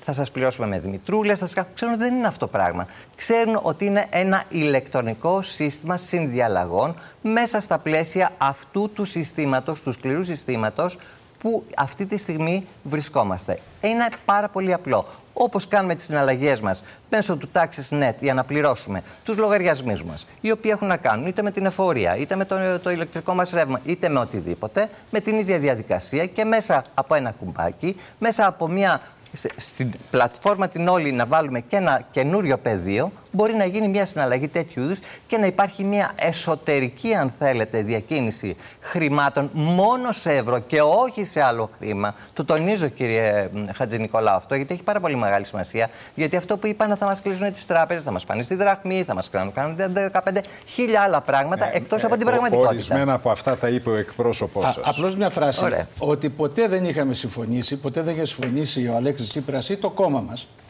για οποιοδήποτε εναλλακτική σε σχέση με το νόμισμα. Εναλλακτικό νόμισμα είτε με τη μορφή εικονικού νομίσματος όπως το Δήμητρα, αλλά στο κάτω-κάτω και ο ίδιος ο κύριος Βαρουφάκης. Δεν είναι εικονικό νόμισμα, με συγχωρείτε πάρα πολύ. Είναι ένα νόμισμα. Στο βιβλίο του, το ενήλικε στο δωμάτιο, ότι πήγε να παρουσιάσει αυτό το σχέδιο για εφαρμογή την επαύριο του δημοψηφίσματος και του είπε φυσικά ο Αλέξης, ξέχνα το, δεν είναι αυτό που θέλουμε. Ποτέ επομένως δεν είχε συμφωνήσει ο ΣΥΡΙΖΑ ή ο Αλέξης Τσίπρας για οποιοδήποτε εναλλακτικό νόμισμα. Ας μην ξεχνάμε, Γιώργο μου, εκείνη την εποχή, θα μου επιτρέψει να πω, εκείνη την εποχή μέσα στο κόμμα και το γνωρίζω πάρα πολύ καλά γιατί βρισκόμασταν στο ίδιο κόμμα, υπήρχαν φωνές οι οποίες μιλάγανε για την επιστροφή στη δραχμή. Ο Βαρουφάκης γνωρίζετε πάρα πολύ καλά όλοι σας ότι δεν ανήκε σε αυτή την κατηγορία. Σύμφωνοι. Πάντως τότε ο Αλέξης Τσίπρας τον χαρακτήριζε asset της κυβέρνησης. Ήταν ο Αλέξης Τσίπρας που είχε πει ότι το ευρώ δεν είναι και φετίχ, έτσι. Ναι, και ήταν και ο κύριος Βαρουφάκης που είπε ότι το 70% των μνημονίων θα το φέρναμε κι εμείς. Είναι καλό. Λοιπόν, για να βάλουμε μια ανωτελεία. Επειδή είμαστε κι εμείς στο πάνελ. Για να πάμε στα προγράμματα. Με συγχωρείτε εδώ τώρα. Σε αυτό που λέει η κυρία Σοκοράφα για το νόμισμα, μισό λεπτό τώρα. Αυτό συζητάει σήμερα και η Ευρωπαϊκή Ένωση. Για ψηφιακό νόμισμα. Γιατί συμφέρει τις τράπεζες, το συζητάει σήμερα. Δεν συμφέρει τις τράπεζες, Θανάση μου, και το ξέρεις πολύ καλά, γιατί αυτή τη στιγμή. Επιτρέψτε μου 40 δευτερόλεπτα. Ναι, αφήστε με να πω. Μιλάτε τόση ώρα. Αμέσως. Μιλάτε τόση ώρα. Να το τελειώσω για να είπε ο Βαρουφάκης ότι το 70% του μνημονίου ήταν καλό. Αυτή τη στιγμή, λοιπόν, το είπε. Αυτό το είπε σύστημα, ότι θα πούλαγα τον ΟΣΕ για 1 ευρώ. Το είπε. Αυτά είναι δηλώσεις. Κυρία Σακοράφα, μην πάτε σε άλλα τώρα. Αυτό το σύστημα, αυτό που κάνει αυτή τη στιγμή, βγάζει το μακρύ χέρι της τράπεζας από τις συναλλαγές που κάνουμε. Οποτεδήποτε. Ναι. Ακόμα και από το να πάρω έναν καφέ. Ναι, μόνο που το επιδιώκουν οι τράπεζες για άλλους λόγους. Αντί να πληρώνουμε το ευρουλάκι. Για να ελίξουμε τώρα. Εγώ τώρα αφού πήρα το λόγο να τελειώνω εδώ. Για να πάμε στα προγράμματα. Εγώ θέλω να μιλήσω τα προγράμματα. Εγώ θέλω να μιλήσω πρώτον για το θέμα της αστάθειας. Της αστάθειας και της σταθερότητας. Κυβέρνηση θα γίνει. Κυβέρνησαν όλοι με όλους. Απευθύνομαι σε αυτούς που μας βλέπουν. Κυβέρνησε το Πασόκ που ποτέ δεν θα κυβερνούσε με τη δεξιά, με τη Νέα Δημοκρατία. Με το λαός του Καρατζαφέρη. Κυβέρνησε ο υποτιθέμενα αριστερός ΣΥΡΙΖΑ με τους ΑΝΕΛ. Ένα ακροδεξιό κόμμα όλα αυτά τα χρόνια. Επομένως, το να γίνει η κυβέρνηση είναι εφικτό και άμεσο. Βέβαια, είχατε κι εσείς μια εμπειρία τέτοια το 89. Ναι, ήταν σε άλλες. Και το ΣΚΟΕ κυβέρνησε με τον. Ναι, ήταν 2 μήνες κυβέρνηση και όχι προγραμματική. Και έχουμε πει, εμείς δεν είμαστε σαν εσάς. Εμείς είπαμε ότι αυτό ήταν λάθος δικό μας. Αυτό είπε το ΚΚΕ. Εσείς είπατε ότι ήταν λάθος. Πότε το είπατε? Εδώ πήγατε με τον Καρατζαφέρη τώρα. Τι μας λέτε τώρα? Όταν η χώρα μας χρεοκοπούσε, κύριε Παφίλη. Ποιος τη χρεοκόπησε τη χώρα? Εσείς πηγαίνατε με τον κύριο Μητσοτάκη, ο Φλωράκης, ο Κύρκος, κάνατε την ανίερη συμμαχία δεξιάς και τώρα αριστεράς. τη θυμηθήκατε αυτή. Εσείς τα θυμηθείτε. Ενώ η δικιά σας ήταν ιερή. Με τη Νέα Δημοκρατία. Η δικιά σας ήταν ιερή. Με τη Νέα Δημοκρατία, με τον Καρατζαφέρη και με όλα τα υπόλοιπα. Δεν τα θυμάστε. Τι δεν θυμάμαι? Δεν τα θυμάστε. Εγώ. Ήμουν βουλευτής τότε. Μας δουλεύετε τώρα. Ήσασταν και συμμέτοχος, λες, για την κυβέρνηση. Ναι, όπως εσείς είσαστε αθώοι και δεν πήγατε ποτέ με τη δεξιά. Κανείς δεν είναι αθώος. Λέω από αυτά λοιπόν, κύριε Πεταλωτή, που δεν περνάνε πια. Εμείς έχουμε βγάλει συμπεράσματα. Εντάξει. Και ένας λόγος που λέμε ότι δεν μπαίνουμε σε κυβέρνηση είναι γιατί ξέρουμε τι είναι αυτή η κυβέρνηση. Και δεν μπορούμε να συνεννοηθούμε. Ξέρετε, να σας πω απλά πράγματα. Εμείς λέμε δημόσια δωρεάν υγεία. Οι υπόλοιποι τι λένε? Η υγεία εμπορεύμα. Συνύπαρξη. Εντάξει. Παρακαλώ πάρα πολύ. Γιατί αυτό το κακό του που ετοιμάζεστε να πάρετε κυβέρνηση, να πάτε και κυβέρνηση. Λέω για αυτούς που λένε να κάνουμε συνεργασία. Εμείς λέμε λοιπόν και να δωρεάν δημόσια παιδεία. Μην αγχώνεστε. Δεν αγχώνομαι. Κυβερνήσεις λες πολύ εύκολα. Λέω λοιπόν για να πούμε ότι η κυβέρνηση θα γίνει έτσι ή αλλιώς. Έτσι επιτάσσουν. Σας είπα και ένα παράδειγμα. Τι είπε ο κ. Τσίπρας. Δεν είναι τυχαία όλα αυτά. Έχουν γίνει δηλώσεις από την κυρία Μπακογιάννη που λέει ότι στα βασικά συμφωνούμε με τον ΣΥΡΙΖΑ, από την κυρία Τσαπανίδου που λέει συμφωνούμε με τη Νέα Δημοκρατία σε πολλά πράγματα, από τον κύριο Αποστολάκη που λέει ότι μπορεί αν συνενωθούν οι πολιτικοί αρχηγοί, και έδεσε βέβαια το γλυκό με το Βενιζέλο, που είπε ότι τα τελευταία χρόνια τα κόμματα έχουν κάνει άλματα, φυσικά δεν μας συμπεριέλαβε εμάς, στα στρατηγικά θέματα, και αυτό είναι πολύ θετικό για τη χώρα, και επομένως να πέσουν οι τόνοι. Να τελειώσει. Το διατάφτα λοιπόν. Το ερώτημα δεν είναι αν θα υπάρξει. Θα υπάρξει είτε στην πρώτη είτε στη δεύτερη. Μπορεί να υπάρξει στην πρώτη για να μην υπάρχει ταλαιπωρία. Αν πάμε στη δεύτερη είναι για να απολώσουν τον κόσμο. Να συσπηρωθεί γύρω από αυτά τα κόμματα. Γι' αυτό λέμε λοιπόν. Κουκουέ είναι η λύση. Γιατί την άλλη μέρα ποιος θα κάνει αντιπολίτευση? Εδώ βλέπετε, αφού συμφωνούν. Είτε με τον έναν είτε με τον άλλον θα κάνουμε κυβέρνηση, λένε. Ποιος θα υπερασπίσει το λαό από τα κοινά προγράμματα, που έχουν?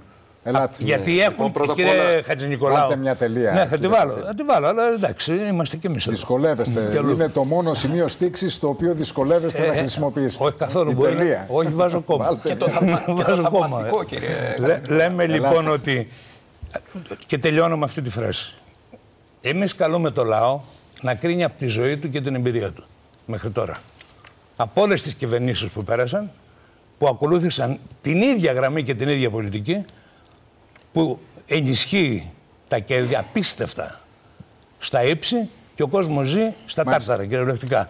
Και με βάση αυτό, τελειώνω, να κρίνει ποιος ήταν απέναντί του από αυτές τις κυβερνήσεις με τον ένα ή τον άλλο τρόπο και ποιος ήταν μαζί του για να καλυτερέψει η ζωή του με αγώνες και μέσα στην Ελλάδα. Πρώτα απ' όλα να πω, και θα συμφωνήσω εδώ με τον κύριο Παφίλη, ότι ο μπαμπούλας της αστάθειας δεν περνάει πλέον. Και δεν περνάει που τον προβάλλει η κυβέρνηση. Και δεν περνάει γιατί ειδικά τους τελευταίους μήνες φάνηκε πόσο γυμνός ήταν ο βασιλιάς όταν πίσω από μια σταθερή κυβέρνηση με ένα λεγόμενο επιτελικό κράτος αποδείχθηκε ότι οι στοιχειώδεις δομές και υποδομές του κράτους δεν λειτουργούσαν. Και αναφέρουμε δυστυχώς στο δυστύχημα των τεμπών. Άρα, μιλάμε για σταθερή κυβέρνηση όταν όλα πηγαίνουν καλά. Όταν φαίνεται ότι υπάρχει μια σαθρότητα και όταν επί 4 χρόνια η Νέα Δημοκρατία κάλυπτε με τους γνωστούς της επικοινωνιακούς τρόπους αυτή τη γύμνια, τότε την αστάθεια της μη αυτοδύναμης της Νέας Δημοκρατίας δεν μπορείς να την προβάλλεις ως σοβαρό επιχείρημα. Χαίρομαι βέβαια γιατί εδώ, επειδή πραγματικά στην εκπομπή σας γίνεται μια πραγματική συζήτηση, είχαμε για το διάλογο της κυρίας Σακοράφα με τον κύριο Κατρούγκαλο και ξαναζήσαμε τις μέρες 15. Όπου ο ΣΥΡΙΖΑ δεν είναι ότι κατάλαβε μετά από κάτι μήνες ότι δεν έβγαινε το αντιμνημονιακό πρόγραμμα, το πρόγραμμα Θεσσαλονίκης, η μαγιά προς την Ευρωπαϊκή Ένωση. Καβάλισε το κύμα της αγανάκτησης του αντιμνημονιακού ίστρου όταν εμείς ως Πασόκ μόνοι μας προσπαθούσαμε να μην χρεοκοπήσει η χώρα. Έγινε κυβέρνηση, πήγε από το 3% στο 30% και μετά ξαφνικά μια ωραία πρωία αντελήφθη ότι ο κύριος Βαρουφάκης είναι ο τυχοδιώκτης και μέσα σε μισή ώρα το όχι μετατράπηκε σε ναι. Για να αντιλαμβανόμαστε ποιοι είμαστε, τι σοβαρότητα και σταθερότητα έχουμε των απόψεών μας και ποιες είναι οι αλήθειες και ποιες δεν είναι. Πάντως είναι πραγματικά χρήσιμη αυτή η κουβέντα σήμερα. Μία κουβέντα, κύριε Φράγκο, για να κλείσει τον κύκλο ο Υπουργός. Σχετικά με τα νομίσματα και την οικονομία και όλη αυτή την κουβέντα που γίνεται, δεν μας λέει κανείς πώς θα έχει έσοδα η χώρα μας. Διότι, η Δήμητρα εντάξει, αλλά δεν έχουμε ακούσει από το ΜέΡΑ25 πώς γίνεται ένα κόμμα που είναι ενάντια στις εξορίξεις που θα φέρουν φθηνή ενέργεια στους Έλληνες και φυσικά μια μεγάλη οικονομική ενίσχυση για τη χώρα μας. Πώς μπορεί λοιπόν ένα κόμμα που δεν λέει το παραμικρό για αυτά να μιλάει για νομίσματα και για συναλλάγματα? Εμείς πιστεύουμε ότι για να ζει καλά ο Έλληνας πρέπει να ενισχυθεί ο πρωτογενής μας τομέα, να γίνουμε αυτάρκης στα τρόφιμα, να γίνουμε αυτάρκης στην ενέργεια, να ξεκινήσουν επιτέλους οι εξορίξεις που ακούμε τόσο καιρό αλλά δεν έχουμε δει το παραμικρό. Διότι κλείνοντας να πω και θα το λέω όπου μου δίνεται βήμα, στο χοιρινό κρέας είμαστε αυτάρκης μόλις 30%, στο βόηο 20%, στη ζάχαρη 2% αυτάρκεια, 98% της ζάχαρης είναι εισερχόμενη και αυτό μας κάνει ευάλωτους. Το ξαναλέω, σε οποιαδήποτε εισερχόμενη κρίση που μπορεί να προκύψει στο επόμενο διάστημα. Ελάτε, κύριε Υπουργέ. Εγώ, κύριε Χατζηνικολάου, θα παραιτηθώ του χρόνου μου υπέρ των υπολείπων. Διότι νομίζω ότι σήμερα είναι πολύ χρήσιμο να ακούσουμε τους υπόλοιπους και οι ακροατές να δώσουν έμφαση σε αυτά τα οποία ακούστηκαν. Τι ακούστηκε? Ακούστηκε πρώτα απ' όλα το ότι ο κύριος Τσίπρας εγνώριζε και είχε αγκαλιάσει το πρόγραμμα Δήμητρα του εναλλακτικού νομίσματος. Δεν αμφισβητήθηκε. Δεν αμφισβητήθηκε από μένα, Γιώργο. Επιπλέον, αν κατάλαβα καλά, η κυρία Σακοράφα είπε ότι ήσασταν μαζί όταν το συζητάγατε. Όχι, δεν κατάλαβα εγώ καλά, κυρία Πρόεδρε. Είπε ότι το υποστήριζε. Καλά το κατάλαβα. Είπατε, κυρία Σακοράφα, ότι είχε υιοθετήσει ο κύριος Τσίπρας αυτό το σχέδιο. Το γνώριζε, δεν το γνώριζε, κυρία Πρόεδρε. Έτσι δεν είπατε? Δεν θέλω να το γνώριζε και δεν το είχε υιοθετήσει. Μισό λεπτό, δεν διαφωνούμε σε αυτό. Το γνώριζε, αλλά ποτέ δεν το υιοθετήσαμε. Υπάρχει ένας απλός τρόπος. Να μας πει η κυρία Σακοράφα. Γνώριζε ο κύριος Τσίπρας, κυρία Πρόεδρε? Έχω πολλά να πω. Τελειώστε, κύριε Υπουργέ, και θα πω πολλά, αν μου δώσει τη δυνατότητα. Καταλαβαίνω. Εγώ κάνω απλώς αναφορά στο ότι υπόθηκε χωρίς να αμφισβητώ και χωρίς να κάνω αξιολογική κρίση. Άρα ήταν ένα κοινό σχέδιο και είναι και λογικό. Διότι όταν μιλάμε για την περίοδο του πρώτου εξαμήνου του 2015, ομιλούμε ότι ο κύριος Βαρουφάκης ήταν ο αρμόδιος υπουργός οικονομικών. Ήταν εκείνος που διαπραγματευόταν. Άρα, στο μέτρο που αυτή ήταν η βασική κοσμοθεωρητική άποψη του κύριου Βαρουφάκη, εξέφρασε την κυβέρνηση. Ζήτημα δεύτερο. Άκουσα την κυρία Σακοράφα να λέει κάτι ενδιαφέρον, στο οποίο επίσης, αν καταλαβαίνω καλά, υπήρχε απόλυτη συμφωνία, διότι είπε η κυρία Σακοράφα ότι, Γιώργο, το συζητήσαμε μαζί. Το τρίγωνο της καταστροφής. Ποιο είναι το τρίγωνο της καταστροφής, κύριε Χατζηνικολάου? Είναι το κράτος, τα μίντια και οι τράπεζες. Θέλω λοιπόν να καταθέσω ότι αυτή είναι η βασική άποψη η οποία εκφράστηκε σήμερα. Ότι μια τυχόν προοδευτική διακυβέρνηση θα αντιλαμβάνεται ως το τρίγωνο της καταστροφής τις τράπεζες, οι οποίες παραδόθηκαν στην κατάσταση στην οποία παραδόθηκαν, έχουν ανασυγκροτηθεί και το τραπεζικό σύστημα σήμερα είναι σε μια πολύ υγιή κατάσταση. Θα απαντήσω. Σε μια πολύ υγιή κατάσταση, άρα αν αντιλαμβάνομαι καλά, στοιχείο κορυφή του τριγώνου, μία κορυφή του τριγώνου είναι οι τράπεζες κατά την αριστερή διακυβέρνηση. Ένα δεύτερο ζήτημα. Άφησε με να ολοκληρώσω. Παρακαλώ, δεν διέκοψα καθόλου. Με συγχωρείς. Δεν πειράζει. Ένα δεύτερο σημείο είναι το κράτος. Εκεί απλώς θέλω να παραιτηθώ από τη συζήτηση. Αν αντιλαμβανόμαστε ως καταστροφή το κράτος, τότε δεν θέλω να προχωρήσω τη συζήτηση. Νομίζω ότι ξεκινάμε όλοι με τη βασική παραδοχή ότι η οργανωμένη κοινωνία απαιτεί ένα ισχυρό κράτος. Πολλό δε μάλλον στην Ελλάδα. Μόνο που είναι ταξικό, κύριε. Θα συζητήσουμε, κύριε Παφίλη. Οργανωμένη ταξική κυριαρχία είναι το κράτος. Θέλετε να κάνουμε τη συζήτηση περί ταξικού? Και άμα θέλετε να τη μιλήσουμε και πιο πολύ. Βεβαίως, με πολύ μεγάλη χαρά να συζητήσουμε και για το ταξικό. Και το τρίτο στοιχείο, το οποίο αναφέρθηκε ως το τρίγωνο της καταστροφής, είναι τα μίντια. Δεν άκουσα, κύριε Χατζηνικολάου, κανένα σχόλιο γι' αυτό. Θα έλεγα ότι θα το είχατε πιάσει για να κάνετε ένα σχόλιο, αν είστε μία κορυφή του τριγώνου της καταστροφής. Δεν σχολιάζω. Θέλω να πω μόνο ότι ερωτώ σήμερα, στην εκπομπή. Σήμερα λοιπόν, μου αύριο το πρωί στο ραδιόφωνο.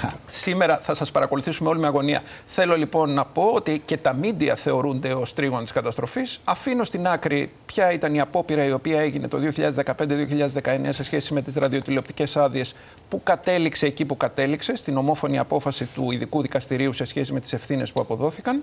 Θέλω όμως να πω ότι υπάρχει μία αντίληψη η οποία οδηγεί τη χώρα με μαθηματική ακρίβεια στην καταστροφή. Εάν ζήσουμε μία αναβίωση αυτών των φαινομένων, όπου δεν υπάρχει κανένα απολύτως κεκτημένο, όσα κατακτήθηκαν, που αισθάνομαι με πολύ μεγάλο πόνο, και βεβαίως υπήρχαν και λάθη, υπήρχαν και πλημέλειες, υπήρχαν και καθυστερήσεις.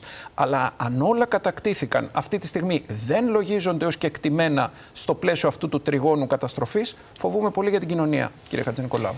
Με ένα μικρό σχόλιο.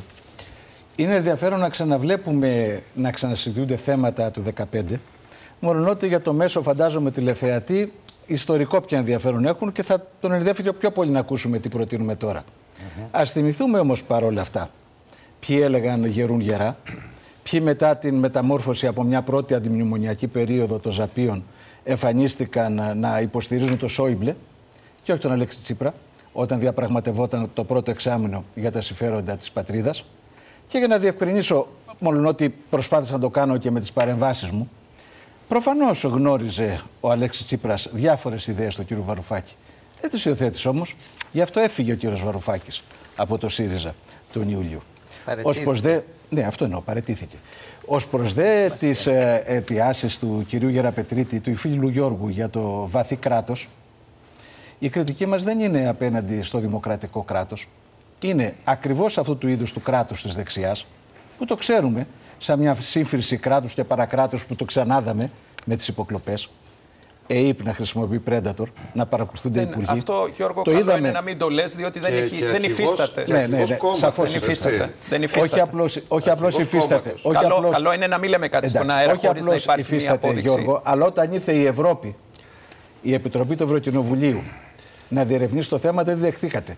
Εσείς σημαίνουμε Ευρώπη, θέλετε να βγάλετε στην πραγματικότητα τη χώρα έξω από την Ευρώπη και τους θεσμούς της. Γιώργο, εγώ ίδιος τους μίλησα στη Βουλή. Άρα καλό έχουμε το πόρισμα της ΠΕΓΚΑ. Κοιτάξτε, όλο αυτό το θεσμικό πλαίσιο. Δεν έχω ολοκληρώσει. Μισό λεπτό και δεν έχω ολοκληρώσει. Όχι, μιλάτε 3 και 4 μαζί, δεν γίνεται έτσι. Δεν μπορεί να λέμε πράγματα. Παρακαλώ. Όλα δεν το έχετε ψηφίσει. Παρακαλώ, θα δίνω το λόγο. Παρακαλώ θερμά. Μια φράση έχω. Ο κύριος Κατρούγκαλος έχει το λόγο. Παρακαλώ, για όλους. Έχω μια φράση για να σας διευκολύνω. Όταν μιλάμε λοιπόν εμείς για τους αρμούς της εξουσίας ή όταν μιλάμε για το τρίγωνο της διαπλοκής, έχουμε ακριβώς στο μυαλό μας το ιδιόμορφο κράτος της δεξιάς, που το ονομάζει ο ίδιος ο κ. Μητσοτάκης βαθύ κράτος. Λες και δεν το δημιούργησε η Νέα Δημοκρατία. Και απέναντι λοιπόν σε αυτό το διαπλεκόμενο κράτος με τα μεγάλα οικονομικά συμφέροντα, είμαστε απέναντι. Γιατί αυτό που κάνει το ελληνικό κράτος διαφορετικό, όταν διαπραγματευόμουν με την Τρόικα, τους έλεγα ότι στην Ελλάδα αγαπάμε την πατρίδα μας, αλλά το κράτος μας το μισούμε. Οφείλεται ακριβώς στο ότι η Νέα Δημοκρατία ακολουθεί μια πολιτική πατρονίας και ρουσφετιού στη βάση, που την οδήγησε, για παράδειγμα, να βάλει έναν άνθρωπο που δεν είχε τα νόμιμα τυπικά προσόντα, σταθμάρχη, στα τέμπη. Όπως αποδείχθηκε, φυσικά. Έχω υπόψη. Θα μας το καταθέσεις. Έχω λοιπόν να σας πω. Μπορούμε να καταθέσουμε κάτι.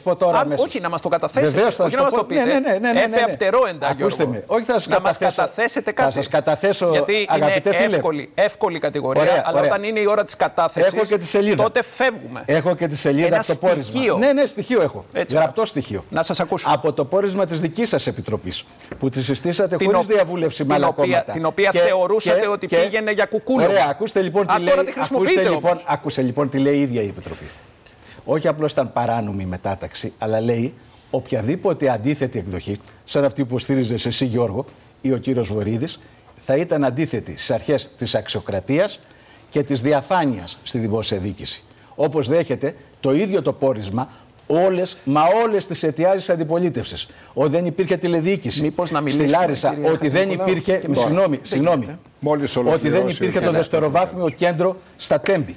Αυτό λοιπόν είναι το κράτος που σωστά λέει ο κύριος Πελατωτής. Για τα μίντια, πείτε μας και κάτι για τα μίντια. Για τα μίντια. Αυτό που γινόταν στο παρελθόν. Εκεί υποτίθεται, αν κατάλαβα καλά, γιατί σε όλα προσθέσατε τη λέξη διαπλοκή. Είπατε το διαπλεκόμενο κράτος.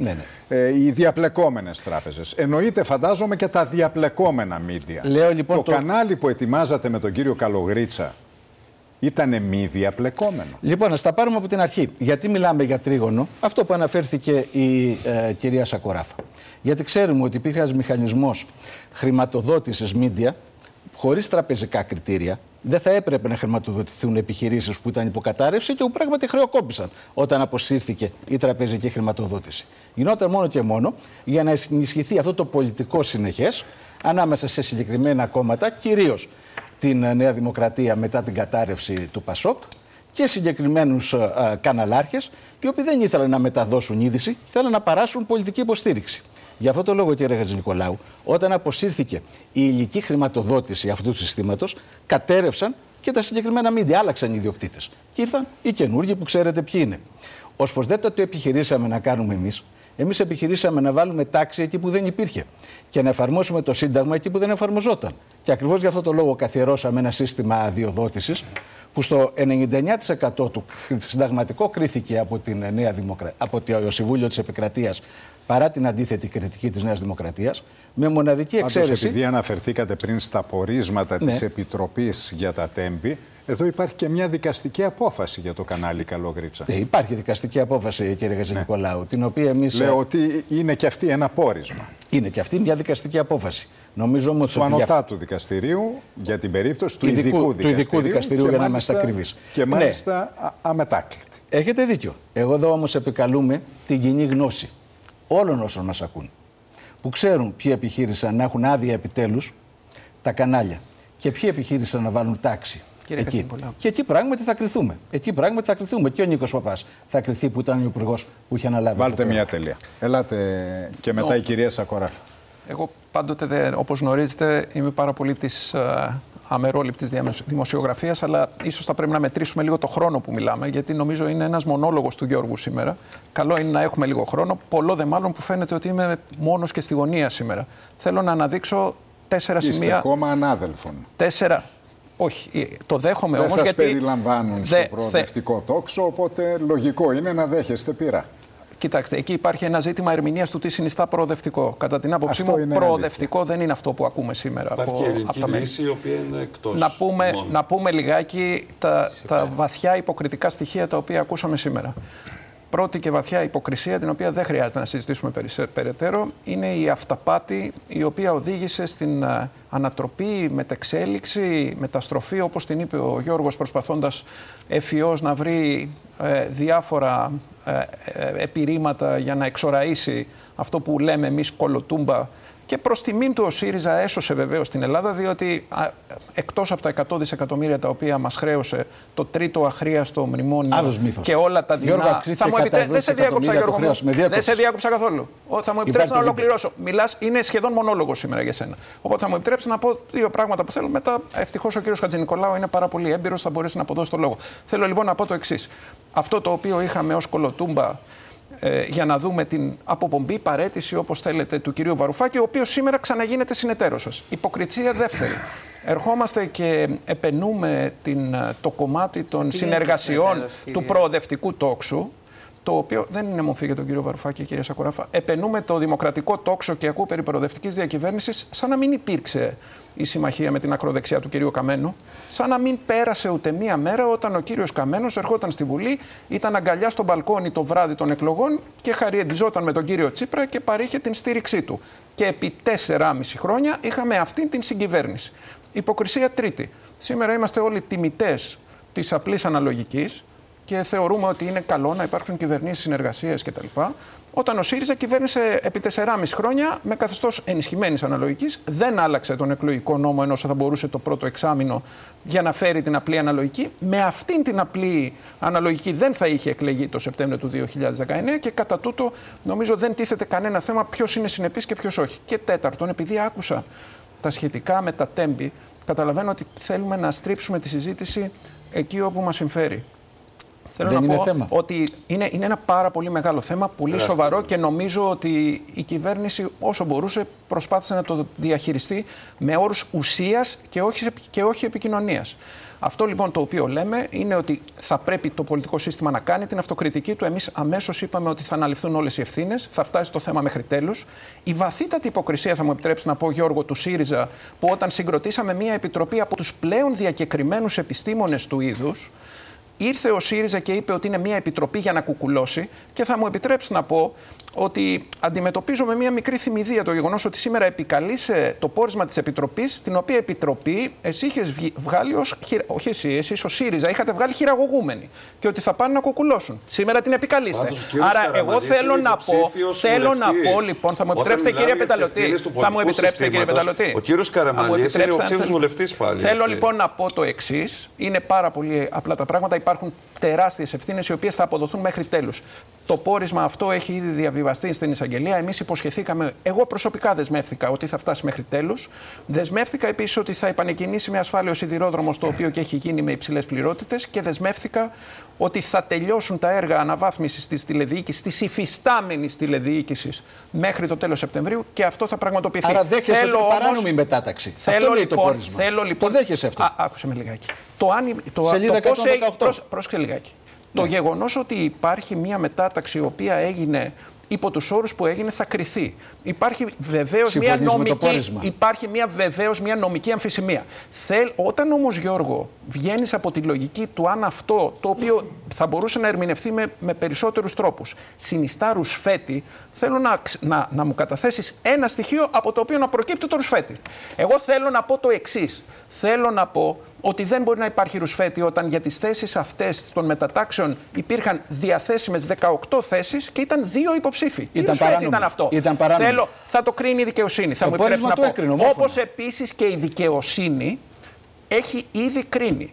Άκουσα πολλά, αλλά δεν άκουσα έστω μία λέξη για την απόφαση 7 συμβούλων επικρατείας και 6 αεροπαγητών, συνολικά 13 ανωτάτων δικαστών, που ομοφόνος είπαν ότι συντρέχει για τον κύριο Παπά παράβαση καθήκοντος για χειραγώγηση των θεσμών. Ο κύριος Παπάς καταδικάστηκε ομόφωνα και είναι σήμερα στα ψηφοδέλτια και κατά τη γνώμη σας θα κριθεί. Άρα σας παρακαλώ πάρα πολύ, τιμητές αυτού του τύπου της διαφάνειας δεν θέλουμε στο επίπεδο αυτό. Άρα η απάντηση για τα τέμπινο Παπάς. Η κυρία Σακοράφα έχει το λόγο.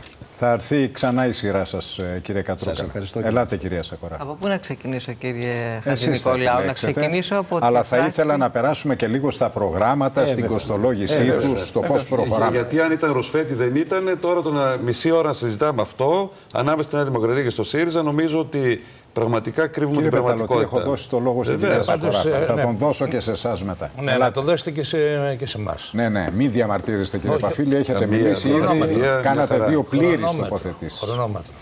Μην ακολουθείτε το παράδειγμα του κυρίου Γεραπετρίτη. Μα να σας πω τώρα, να μιλάνε για... Ξέρετε, κύριε Χατζηνικολάου, θα σας δώσω 5 δευτερόλεπτα τώρα.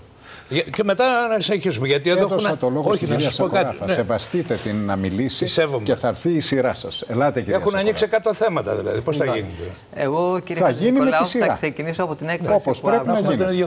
Θα ξεκινήσω από την έκφραση που άκουσα. Έχουμε πολύ χρόνο ακόμα. Πάντως μην αγχώνεστε. Θα ξεκινήσω λοιπόν από την έκφραση που άκουσα τη Χωδιάκτης Βαρουφάκης και ότι μέσα σε 3 με 4 μήνες κατάφερε ο κύριος Βαρουφάκης, έστω και από τη θέση του Υπουργείου Οικονομικών, να φτάσει την Ελλάδα εδώ που την φτάσαμε. Τη φτάσαμε και τη φτάσανε όλα τα κόμματα τα οποία κυβερνήσανε επί δεκαετίες. Και αυτή τη στιγμή το χρέος της χώρας μας, σε δημόσιο και ιδιωτικό, να έχει φτάσει στα 700 δισεκατομμύρια. Δεν θα σας πω από πού ξεκινήσαμε και από με τι μπήκαμε στο πρώτο μνημόνιο και πού έχει φτάσει το χρέος μας τώρα. Και που θεωρητικά και πρακτικά και ο ΣΥΡΙΖΑ λέει ότι μας έβγαλε από το μνημόνιο, που κατά τη δική μου άποψη όχι απλώς είμαστε μέσα στο μνημόνιο, θα είμαστε μέχρι το 2060, αφού έχουμε ξεπουλήσει και όλη τη δημόσια υπηρεσία, την οποία θα μπορούσαμε να την έχει στα χέρια του το ελληνικό δημόσιο και να μπορεί, κατά τη δική μου άποψη, να έχει μια πιθανότητα ανάκαμψης μέσα από αυτή τη διαδικασία.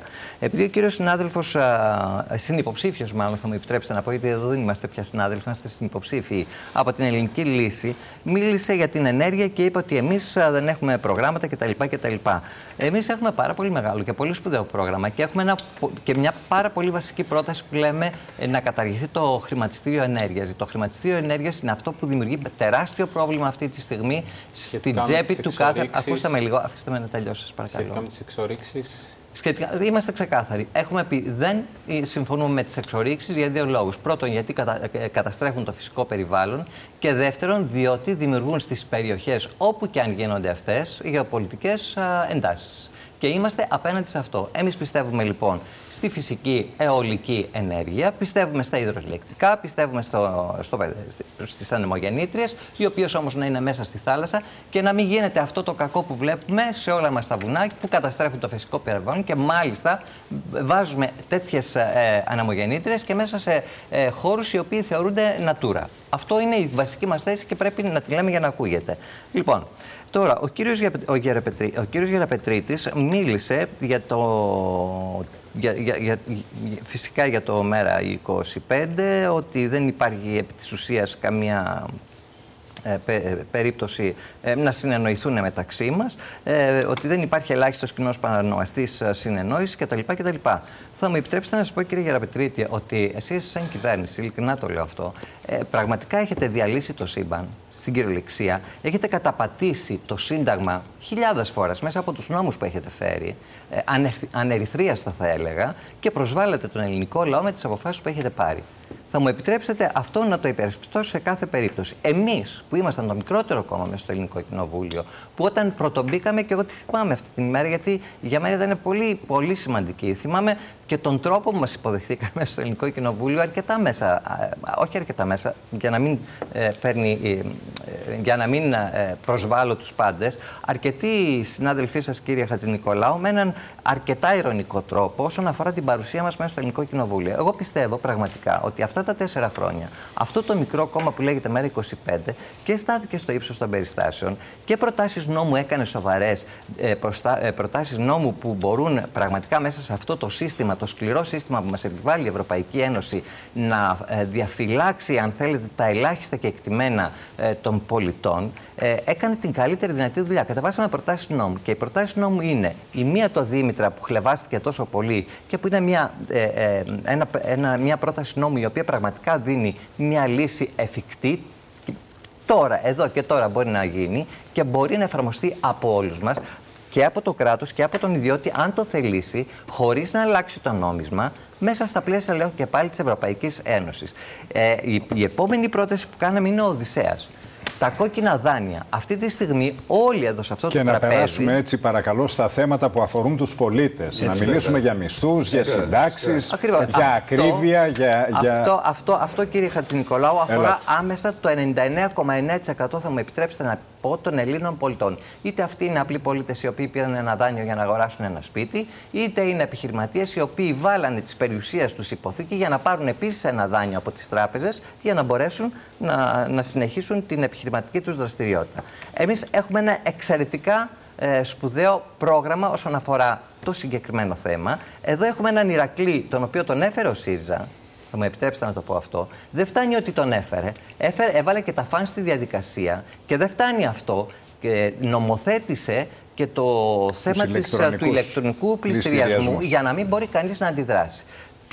Για ποια προοδευτική λοιπόν κυβέρνηση μπορεί να βγαίνει αυτή τη στιγμή ο κύριος ΣΥΡΙΖΑ και να μιλάει, και για ποια συνεργασία μεταξύ, ας πούμε, λέμε, των προοδευτικών δυνάμεων, όπως μπορούμε να χαρακτηριζόμαστε κάποιοι από εδώ πέρα, που μπορούμε να συζητήσουμε. Εάν δεν καθίσουμε στο τραπέζι να συζητήσουμε αυτά τα συγκεκριμένα, τα πολύ σοβαρά θέματα που αφορούν τους Έλληνες πολίτες, εγώ δεν καταλαβαίνω ποιο είναι το σημείο σύγκλησης που θα μπορούσαμε να έχουμε για να μπορέσουμε να πάμε στην επόμενη διαδικασία και να πούμε ότι θα μπορέσουμε να έρθουμε σε μια συνεννόηση για να μπορέσουμε να δώσουμε ψήφο εμπιστοσύνης, για να μπορέσει να μην πάμε στην τρίτη ή στην τέταρτη, όπως λένε, διαδικασία εκλογική. Ο κύριος Παφίλης. Και φυσικά, με συγχωρείτε πάρα πολύ, και φυσικά το χρηματιστήριο ενέργειας, έτσι. Δεν το συζητάω. Το χρηματιστήριο ενέργεια, το οποίο πάλι έφερε ο ΣΥΡΙΖΑ. Και για το οποίο δεν μιλάει κανείς, και το οποίο χρηματιστήριο ενέργειας αυτή τη στιγμή αυτό που κάνει είναι να εσχροκερδεί πάνω στο πτώμα, επιτρέψτε μου την έκφραση, των Ελλήνων πολιτών και του ελληνικού λαού στο σύνολό. Ελάτε, κύριε Παφίλη. Έχουν μπει 100 θέματα και υποχρεωτικά θα απαντήσουμε. Όχι σε 100 ώρες. Όχι σε 100 ώρες, σε όσο μιλάνε και οι υπόλοιποι. Εντάξει. Ελάτε. Λοιπόν, πρώτο θέμα. Θα έλεγα για το θέμα των τεμπών και του ΟΣΕ, θα πρέπει αυτοί που είναι υπεύθυνοι, δεν λέω να μην μιλάνε, αλλά να είναι πιο προσεκτικοί. Τα είπαν 2.800.000 λαού. Αυτό το έγκλημα έχει αιτία ΣΥΡΙΖΑ, ΠΑΣΟΚ, Νέα Δημοκρατία. Ψέματα είπαν? Όχι. ΠΑΣΟΚ με ευρωπαϊκή οδηγία σπάει στα 3 τον ΟΣΕ. Διαλύει την ενότητά του. Για ποιο λόγο? Για να δοθεί το κερδοφόρο κομμάτι. Νέα Δημοκρατία συνεχίζει.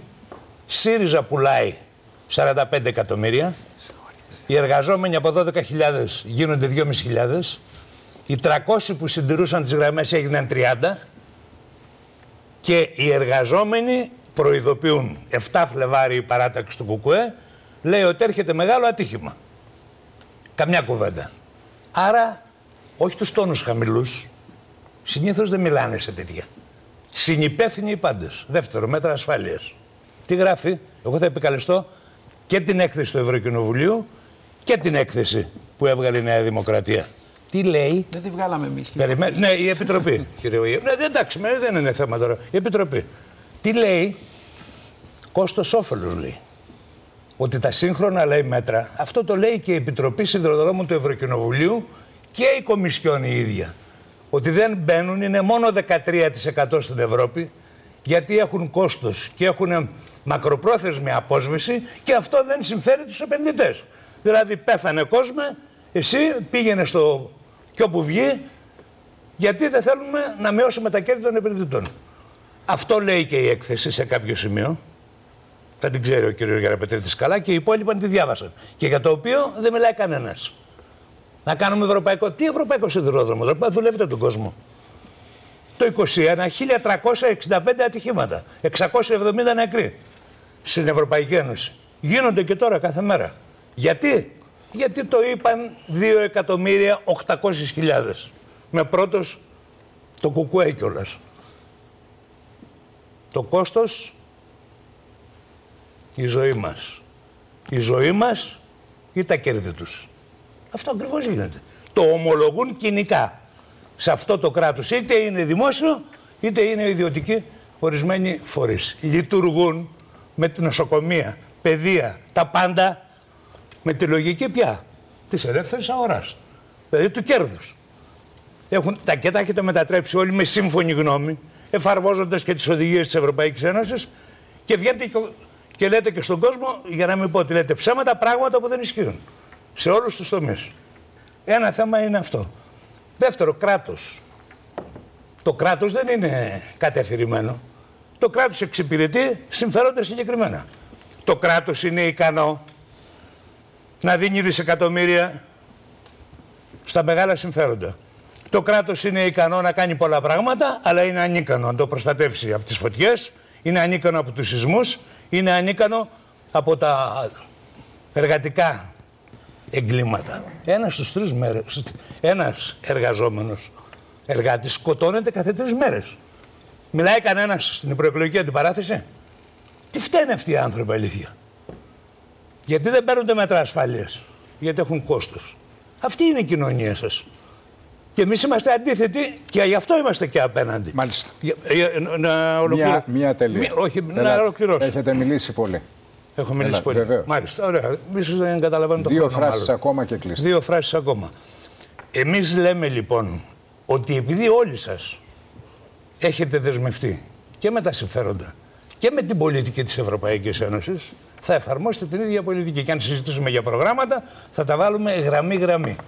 Και επομένως, και αυτό το αντιλαμβάνεται ο κόσμος πολύ καλά, πρέπει να υπάρξει ένας φραγμός, μια αντίσταση και να ανοίξει μια καινούργια προοπτική. Και αυτό μπορεί να την κάνει μόνο το Κομμουνιστικό Κόμμα Ελλάδας, που δεν έχει τέτοιου είδους δεσμεύσεις. Από ό,τι καταλαβαίνω, επαναφέρετε το παλαιό σας σύνθημα. Λέγατε 5 κόμματα, τώρα λέτε 6 κόμματα, 2 πολιτικές. Όχι, δεν θα το λέγαμε έτσι. Το λέμε ακόμα πιο προχωρημένα. Γιατί έχουν δοκιμαστεί όλοι τώρα πλέον και ο κόσμος έχει μια εμπειρία. Μάλιστα. Ότι υπάρχουν ουσιαστικά 2 πολιτικές συνολικά. Το θέμα είναι ποιος ακολουθεί τι. Παλεύουμε σήμερα. Έχουμε κάνει, κύριε Νικολάου, στο Θεό σας, το λέω έτσι, δεν ξέρω πόσες τροπολογίες, 150, 200, που δεν είναι σοσιαλισμός, είναι πράγματα καθημερινά. Δεν θα έβγαινε ένας να πει στηρίζουμε κανένας. Ούτε η κυβέρνηση δεν έχει καμία, ούτε ο ΣΥΡΙΖΑ δεν έχει καμία, ούτε το ΠΑΣΟΚ δεν έχει καμία. Απλά πράγματα που μας τα δίνουν οι ίδιοι εργαζόμενοι. Μάλιστα. Μία δεν θα κάνανε δεκτή. δεκτή. Κύριε Πεταλωτή. Λοιπόν, θεωρώ ότι πραγματικά υπάρχει ένα ζήτημα ότι θα πρέπει να συζητάμε προγραμμάτων και να συζητάμε για τα μεγάλα προβλήματα που έχει ο πολίτης στην καθημερινότητα. Αντίθετα, επιλέγουμε ως εδώ βλέπω όμως γίνεται ένα debate τις τελευταίες μέρες ανάμεσα στους πολιτικούς αρχηγούς σε σχέση με την κοστολόγηση των προγραμμάτων. Σωστά. Γίνεται ένα debate δηλαδή για το αν είναι υλοποιήσιμα αυτά τα οποία παρουσιάζουν. Αυτό είναι σημαντικό, έτσι. Υπάρχουν όμως ζητήματα τα οποία ετέθησαν και εδώ πέρα από τους πολύ αξιόλογους συνομιλητές, όπως τα κόκκινα δάνεια. Προκειμένου εμείς ως ΠΑΣΟΚ έχουμε κάνει συγκεκριμένες προτάσεις, προκειμένου να μπορέσουν και οι απλοί πολίτες να απεμπλακούν από αυτό το βραχνά των κόκκινων δανείων με συγκεκριμένα κριτήρια, έτσι ώστε οι πολίτες οι οποίοι θέλουν να αποπληρώσουν με πολύ συγκεκριμένο αριθμό δόσεων να τους δοθεί και η δυνατότητα αυτή. Να υπενθυμίσω δε ότι στο θέμα της κατοικίας, γιατί ετέθηκε από συνομιλητή και πολύ σωστά ετέθη, εμείς ήμασταν το ΠΑΣΟΚ που φέραμε την προστασία της πρώτης κατοικίας, η οποία προστασία μετά σταδιακά αποδυναμώθηκε μέχρι που τελείωσε. Και εδώ επίσης να υπενθυμίσω ότι ήταν ο ΣΥΡΙΖΑ ο οποίος νομοποίησε τα φαντς τα οποία τρελαίνουν τους ανθρώπους στα τηλέφωνα και φυσικά τους ηλεκτρονικούς πληστηριασμούς, οι οποίοι γίνονται με την τεράστια ευκολία. Όσον αφορά στο κράτος, είναι μια πολύ μεγάλη υπόθεση. Εμείς μπορώ να πω επιγραμματικά ότι μιλάμε για ένα πράσινο και ψηφιακό κράτος στην υπηρεσία του πολίτη που να δίνουμε κίνητρα στους δημοσίους υπαλλήλους να καινοτομούν, να αναπτύσσονται μέσα σε αυτό το σύστημα το κρατικό, προκειμένου να γίνει και φιλικό το κράτος προς τον πολίτη. Ζούμε στην εποχή της ψηφιοποίησης, την έχουμε αποθεώσει, αλλά εκείνο που αποκρύπτουμε είναι ότι, πολύ συνειδητά, είναι ότι τελικά φτάνουμε να ψηφιοποιούμε τη γραφειοκρατία. είναι πολύ δύσκολη η συναλλαγή με το κράτος αντί να γίνει πιο εύκολη σήμερα. Ας δοκιμάσει να κάνει κάποιος την απλούστερη μεταβίβαση του ακινήτου του στα παιδιά του και θα δει ότι σε πολλές περιπτώσεις το αφήνει πίσω, γιατί υπάρχει μια τεράστια ψηφιοποιημένη μεν αλλά γραφειοκρατία. Υπάρχει ένα εθνικό σύστημα υγείας το οποίο θα πρέπει να ξαναφτιαχτεί και είμαστε εμείς οι παράδεξοι που το δημιουργήσαμε και εμείς είμαστε ακριβώς που το πονάμε και το θέλουμε χωρίς λαϊκισμούς, χωρίς κρατισμούς, χωρίς ιδιοτέλειες, ιδιωτικές όπως έχει η Νέα Δημοκρατία, που εάν δεν υπήρχε και η πανδημία πραγματικά θα ήταν τελείως εξαθλιωμένο το σύστημα υγείας, όπου διώχνει ανθρώπους καρκινοπαθείς αυτή τη στιγμή, γιατί δεν μπορεί να το εξυπηρετήσει, γιατί τα ραντεβού που κλείνονται σε καρκινοπαθείς από τα δημόσια νοσοκομεία είναι ραντεβού εξαμήνου. Ας δούμε λοιπόν όλο το πολιτικό σύστημα, γι' αυτό λέμε εμείς είμαστε υπέρ των συνενέσεων και συγκλήσεων, γιατί έχουμε υποχρέωση στο πολιτικό σύστημα να σταθούμε σε αυτά χωρίς να ισοπεδώνουμε, χωρίς να λέμε ότι είναι όλα μαύρα, αλλά ενώνοντας κάποιες δυνάμεις σε κοινές συνισταμένες εκεί που πιστεύουμε εμείς. Γι' αυτό μιλήσαμε για σοσιαλδημοκρατικό πρόγραμμα, έτσι ώστε αυτά που αφορούν στον πολίτη να μπορούν πραγματικά να υλοποιηθούν τώρα, όχι στους επόμενους αιώνες όπως δεσμεύονται και υπόσχονται κάποιοι. Κύριε Φράγκο. Κοιτάξτε, μιλώντας για τα προγράμματα και τις θέσεις μας, θέλω να αναδείξω και ένα άλλο θέμα που πολλοί από τον κόσμο που μιλάω μας κάνει παράπονα. Είναι το ζήτημα της παράνομης μετανάστευσης και του δημογραφικού. Είναι ένα ζήτημα το δημογραφικό πάρα πολύ σημαντικό, αφορά τις επόμενες γενιές κυρίως. Να πούμε ότι έχουμε ένα μέσο όρο γεννήσεων αυτή τη στιγμή 1,3, ενώ για να διατηρηθεί ο πληθυσμός μας θα πρέπει να ξεπεράσει το 2, και είναι ένα ζήτημα στο οποίο συμφωνούν όλοι στο πάνελ. Προτείνουν ως επίλυση του δημογραφικού την αντικατάσταση του πληθυσμού μας από τους παράνομους μετανάστες. Και ερχόμενος σε αυτό, με ενοχλεί που βλέπω προεκλογικά κάθε φορά τη Νέα Δημοκρατία να φοράει το συντηρητικό προφίλ, το συντηρητικό προσωπείο, τον κύριο Μητσοτάκη να περπατάει στο φράχτη του Εύρου.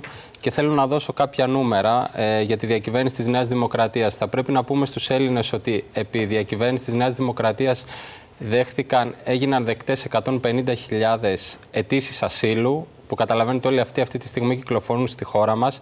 Είναι άλλοι τόσοι οι οποίοι ενδεχομένως απορρίφθηκε η αίτησή τους, αλλά εξακολουθούν να κυκλοφορούν. Και θέλω να πω ότι η πολιτική στην Ευρωπαϊκή Ένωση έχει αλλάξει. Θέλω να σας μιλήσω λίγο για τη Δανία, η οποία κυβερνάται από μια αριστερή κυβέρνηση και έχει συνάψει συμφωνία με τρίτες χώρες για άμεση απέλαση των παράνομων μεταναστών σε αυτές τις χώρες. Και να σας πω ότι όσες αιτήσεις ασύλου έχει κάνει δεκτές η Δανία σε ένα έτος, κάνει η χώρα μας κατά μέσο όρο κάθε μέρα. Αυτά είναι πράγματα που πρέπει να αλλάξουν, πρέπει να μπουν στο τραπέζι. Η ελληνική λύση προτείνει κάτι διαφορετικό και είμαστε το μόνο κόμμα που προτείνουμε την άμεση απέλαση των παράνομων μεταναστών. Για μισό δευτερόλεπτο, αν μου επιτρέπουν και οι συνομιλητές, γιατί προέρχομαι από μια περιοχή που είναι και αγροτική, δεν βάζουμε πολλές φορές τα ζητήματα των αγροτών στο τραπέζι. Αυτή τη στιγμή υπάρχει ένα τεράστιο πρόβλημα με τις δηλώσεις του ΟΣΔΕ, δηλαδή εκεί που θα είναι οι πολύ μεγάλες επιδοτήσεις, και από τη μεγάλη καθυστέρηση που έχει επιδείξει η κυβέρνηση χάνονται πραγματικά εκατομμύρια. Υπάρχει μια κοινή αγροτική πολιτική για την οποία δεν έχει καμία ενημέρωση ο αγροτικός κόσμος και δεν ανοίγουν συζητήσεις. Θεωρώ ότι και σε όποιες θεματικές γίνουν, καλό είναι τα κόμματα να τοποθετούνται και για τα αγροτικά ζητήματα. Ο κύριος Κατρούγκαλος και να κλείσει ο κύριος Γεραπετρίτης. Ελάτε, κύριε Κατρούγκαλο. Δεν μιλήσαμε... Με εσάς ξεκίνησα. Εσείς το ξεχάσατε μάλλον. Όχι, ήταν καλή συζήτηση, κύριε Χατζηνικολάου, και μας αφήσατε να πούμε... Δυστυχώς δεν μιλήσαμε όπως ήταν η αρχική σας πρόθεση, κυρίως για το τι προτείνουμε για τους ανθρώπους. Γιατί κακά τα ψέματα, ο μέος Έλληνας που μας βλέπει... Έχουμε χρόνο ακόμα. Ωραία, θα πω σε αυτό. Ο μέος Έλληνας που μας βλέπει τα βγάζει δύσκολα πέρα. Σας κατηγορεί η κυβέρνηση ότι το πρόγραμμά σας υπερβαίνει τα 83 δισεκατομμύρια ευρώ στην τετραετία. Μάλιστα λένε ότι αν εφαρμοστεί το πρόγραμμα αυτό θα κινδυνεύσουμε με χρεοκοπία, με νέα μνημόνια. Με τέταρτο, αυτό που επιβάλαμε το 18 μας έλεγε τότε ο κ. Μητσοτάκης. Ας τα πάρουμε από την αρχή. Περνάει καλά ή κακά ο μέσος τηλεθεατής. Ξέρουμε ότι 4.250.000 άνθρωποι έχουν αυτή τη στιγμή ληξιπρόθεσμες οφειλές. Είτε απέναντι στην εφορία, είτε απέναντι στις τράπεζες, είτε απέναντι στα ασφαλιστικά ταμεία. Ξέρουμε από το τελευταίο Ευρωβαρόμετρο ότι το 88% των Ελλήνων έχει δυσκολία να πληρώσει τους λογαριασμούς στο τέλος του μήνα. Είναι τεράστιο ποσοστό. Διπλάσιο από οποιαδήποτε άλλη χώρα στην Ευρώπη. Και ξέρουμε επίσης ότι η Ελλάδα είναι αυτή τη στιγμή η τρίτη φτωχότερη χώρα στην Ευρώπη από πλευράς αγοραστικής δύναμης. Ξέρουμε επιπλέον ότι παρά τη μεγέρθηση της οικονομίας το τελευταίο χρόνο, οι κοινωνικές ανισότητες αυξήθηκαν. Αυτά τα νούμερα ίσως να μην λένε τίποτα για τους τηλεθεατές. Το πρόγραμμά σας τι λέει για το ιδιωτικό χρέος, τι πρόνοιες... Αμέσως θα σας πω. Μιλάτε για συσάχθεια? Θα σας πω αμέσως, γιατί 3 πράγματα συγκεκριμένα λέμε. Πάντως, η μεγαλύτερη δυσκολία που θα έχει η Νέα Δημοκρατία είναι ότι την Κυριακή πριν από τις εκλογές, το Σάββατο, οι άνθρωποι θα πάνε στο σούπερ μάρκετ να ψωνίσουν. Και εκεί θα φανεί πόσο τα βγάζει πέρα ο καθένας και πόσο αποτελεσματική ήταν οι περίφημες πολιτικές για το καλάθι της νοικοκυράς. Εμείς λοιπόν λέμε ότι για να αντιμετωπιστεί αυτή η πολύ δύσκολη κατάσταση πρέπει να αυξηθούν οι μισθοί, να μειωθούν οι τιμές, να ρυθμιστεί το χρέος. Για τη ρύθμιση του χρέους προτείνουμε την ανάγκη όχι απλώς να υπάρχουν πάλι 120 δόσεις, αλλά και να κοπεί ένα μεγάλο κομμάτι του κεφαλαίου.